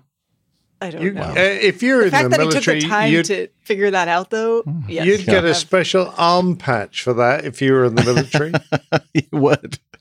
The purchase Get a special shot. The purchase of merch or a subscription to the Coffee Fund on Patreon for access to those sweet crew logs to read with your morning coffee or tea. I don't think we do any of that, actually. We should. But we should. It's a good, False good idea. advertising. We should have done one last night, to be fair.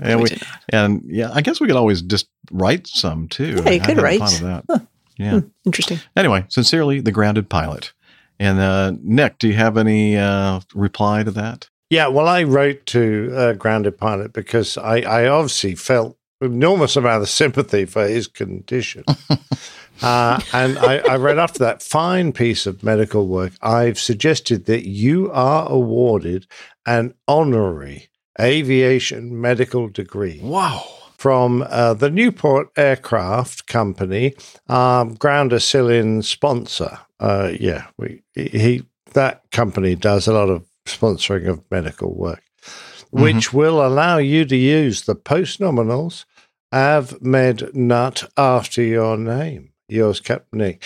And we've sent Grounded Pilot his doctorate. So it's a doctorate AvMedNut. The crew convocation proclaims that Grounded Pilot is hereby awarded an honorary aviation medical degree from the Acme Newport University, Atlanta, GA. Forthwith, his pre- and post-nominals shall be Dr. AvMedNut. So that would be like, applause. I'm sorry, I had that already, and then I skipped over here to look at it. Hang on. All right, and underneath applause. Is our sponsor, the Newport Aircraft Company. Yes, very popular manufacturer of modern airplanes. Yeah, and of course, if you write AvMedNut in full, it would be Aviation Medical Newport. Oh, okay, gotcha. Understand. And then would you put like the letters AMN? I suppose you could. It sounds like a bit like Amen, but that works for me. Well, I like it. Yeah. Because if you've got, you might need to pray. You might need prayers for yourself. If you've got the virus, then saying Amen would probably be, something you do quite often. Yeah, I mean, this Amen just means it is so. Mm-hmm. Fair enough. I love it. There you go. All right, very good. So, congratulations, Grounded Pilot. Whoever you are, you notice that not sure that one of the symptoms of our stages is being completely anonymous. Good point. They're ashamed. Yes. They're ashamed of being so hooked. You'll have ashamed of their affliction. Yeah. Oh, like a leper? Yeah. Yeah, exactly. They're going to a colony. You'll have to reveal your true identity as one of the stages here at some point. So. Yeah. It might be. We wouldn't want to call you Leper Pilot in future, would we? Maybe accidentally we might refer to you that way. So thank you very much. It's nice to get some definitions for the various stages of the syndrome. Mm-hmm. So, I hope you're getting in all your daily doses of go around Acillin. Oh, that's tough. I still haven't really recovered from my doses. Yeah, it's kind of tough. You definitely need to consult a qualified medical. Well, you definitely want to carry a bucket around with you. Yeah, that's helpful as well. Oh my. All right. So yeah, that's it. We're going to move all the unread feedback to the next episode. Liz is very happy. She's actually clapping in the background. I see that. And she's just filled with glee, feedback glee. Yeah, the Glee Club. Yeah, she's the head of the Glee Club. Yeah, so we have a website, Airline Pilot Guy. I'm not going to go through all the stuff that you can find on there, but it's a lot of good stuff. Arash is our website guru guy that really maintains that for us, and we do appreciate that, Arash. So again, airlinepilotguy.com, the website. If you want to send feedback to us, feedback at Airline Pilot Guy. You can record stuff on your whatever device and attach it to an email, or you can use SpeakPipe. That's what Mohammed did. He sent it in. That's what Mohammed did. SpeakPipe. Yeah. And he used SpeakPipe. Okay, awesome. He used SpeakPipe. Yeah. And so all kinds of different ways to send us feedback, and we really appreciate it. And that's a big part of our show, as you know. Unless you're like listening for the first time, one of the things I think that really sets our show apart is the fact that we really spend a lot of time on your feedback, because this is not just the four or five of us or the APG Cruise show. It's your show, the community show. And, you steer it and you kind of help it evolve into what it is now. Yes, we're placing the blame squarely on your shoulders for what this has become. Becomed? Wow. Hope doesn't say Samantha's going to get right on that. Dang it. I hope she just listens to the audio-only version of this, where I'm going to completely cut that out. Anyway, so yeah, check it out, airlinepilotguy.com, and all the different ways to send us feedback. We're also on social media, and Steph is a social media maven. Go ahead, Steph. That's good vocabulary there, making up for that. Whatever you said, becomed. Shut up. Anyway, if you are a fan of maybe short form interaction, where you like to use abbreviations and incorrect spellings of words, you can head over to twitter.com, and we are there. We are at APG Crew. All of our individual Twitter information is pinned to the top of that page if you would like to find us individually. You can also head over to Facebook, facebook.com/airlinepilotguy. Join in the community there. Lots of good interaction and discussions going on. And you can also find us on Instagram, where we're also APG Crew. We are. And we're also on Slack. We have a Slack team led by the biggest slacker of them all, Hillel. And it's amazing. He always Without seems fail. to be in the... Hillel, time for Slack? Can you help us out? Okay. Now, go. APG listeners, please join us on our Slack team. Slack is a communication, coordination, and sharing platform that works on your mobile, laptop, or browser. On Slack, we share news and ideas, we suggest episode and Plain Tales topics, we plan events and meetups. To get into the Slack team, please email me at slack@airlinepilotguy.com. That's SLACK, Sierra Lima Alpha Charlie Kilo @airlinepilotguy.com. Or send me a tweet with your preferred email address to @Hillel, and I'll send you an invitation. That's Hillel, spelled Hotel India 11 Echo 1, and see you in Slack. Thank you very much, Hillel, and I always appreciate it when you're able to tell us. You've got to try these towels. I will. Yeah, Marriott has really nice towels. Please don't use them all. Okay. Don't steal any. Yeah, or don't steal them, because they'll blame Call me. housekeeping and get some more. You're going to need them. You should. I already see the water seeping into the room from the bathroom. That's a mess. Anyway, also a big round of applause for our producer-director, Liz Piper in Toronto, Great Ontario. job with the overlays, the pictures. Well done, Yes. Liz. A lot of, there's a lot of work going on behind the scenes that you all cannot see, but she is just on top of it all, and we do appreciate her so much, more than she'll ever know. And with that, it is now time for us to bid you adieu and say thank you for listening, reviewing, and all that kind of stuff, and wishing you clear skies, unlimited visibility, and favorable winds. Take care, and God bless. Cheers, y'all. Bye, everybody. Yeah, he's up in the sky. It's the airline pilot guy. Good day.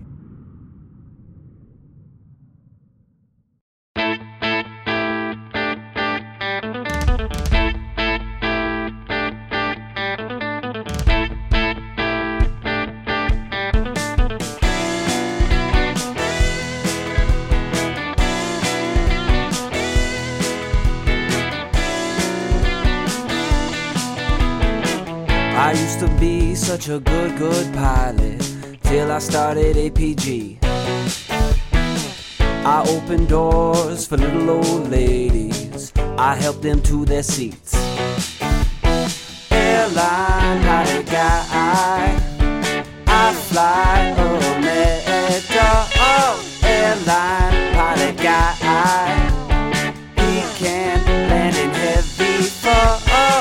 I got no friends cause I'm always flying, I just don't have the time. But I can land this old plane, I can land it just fine. Airline pilot guy, I fly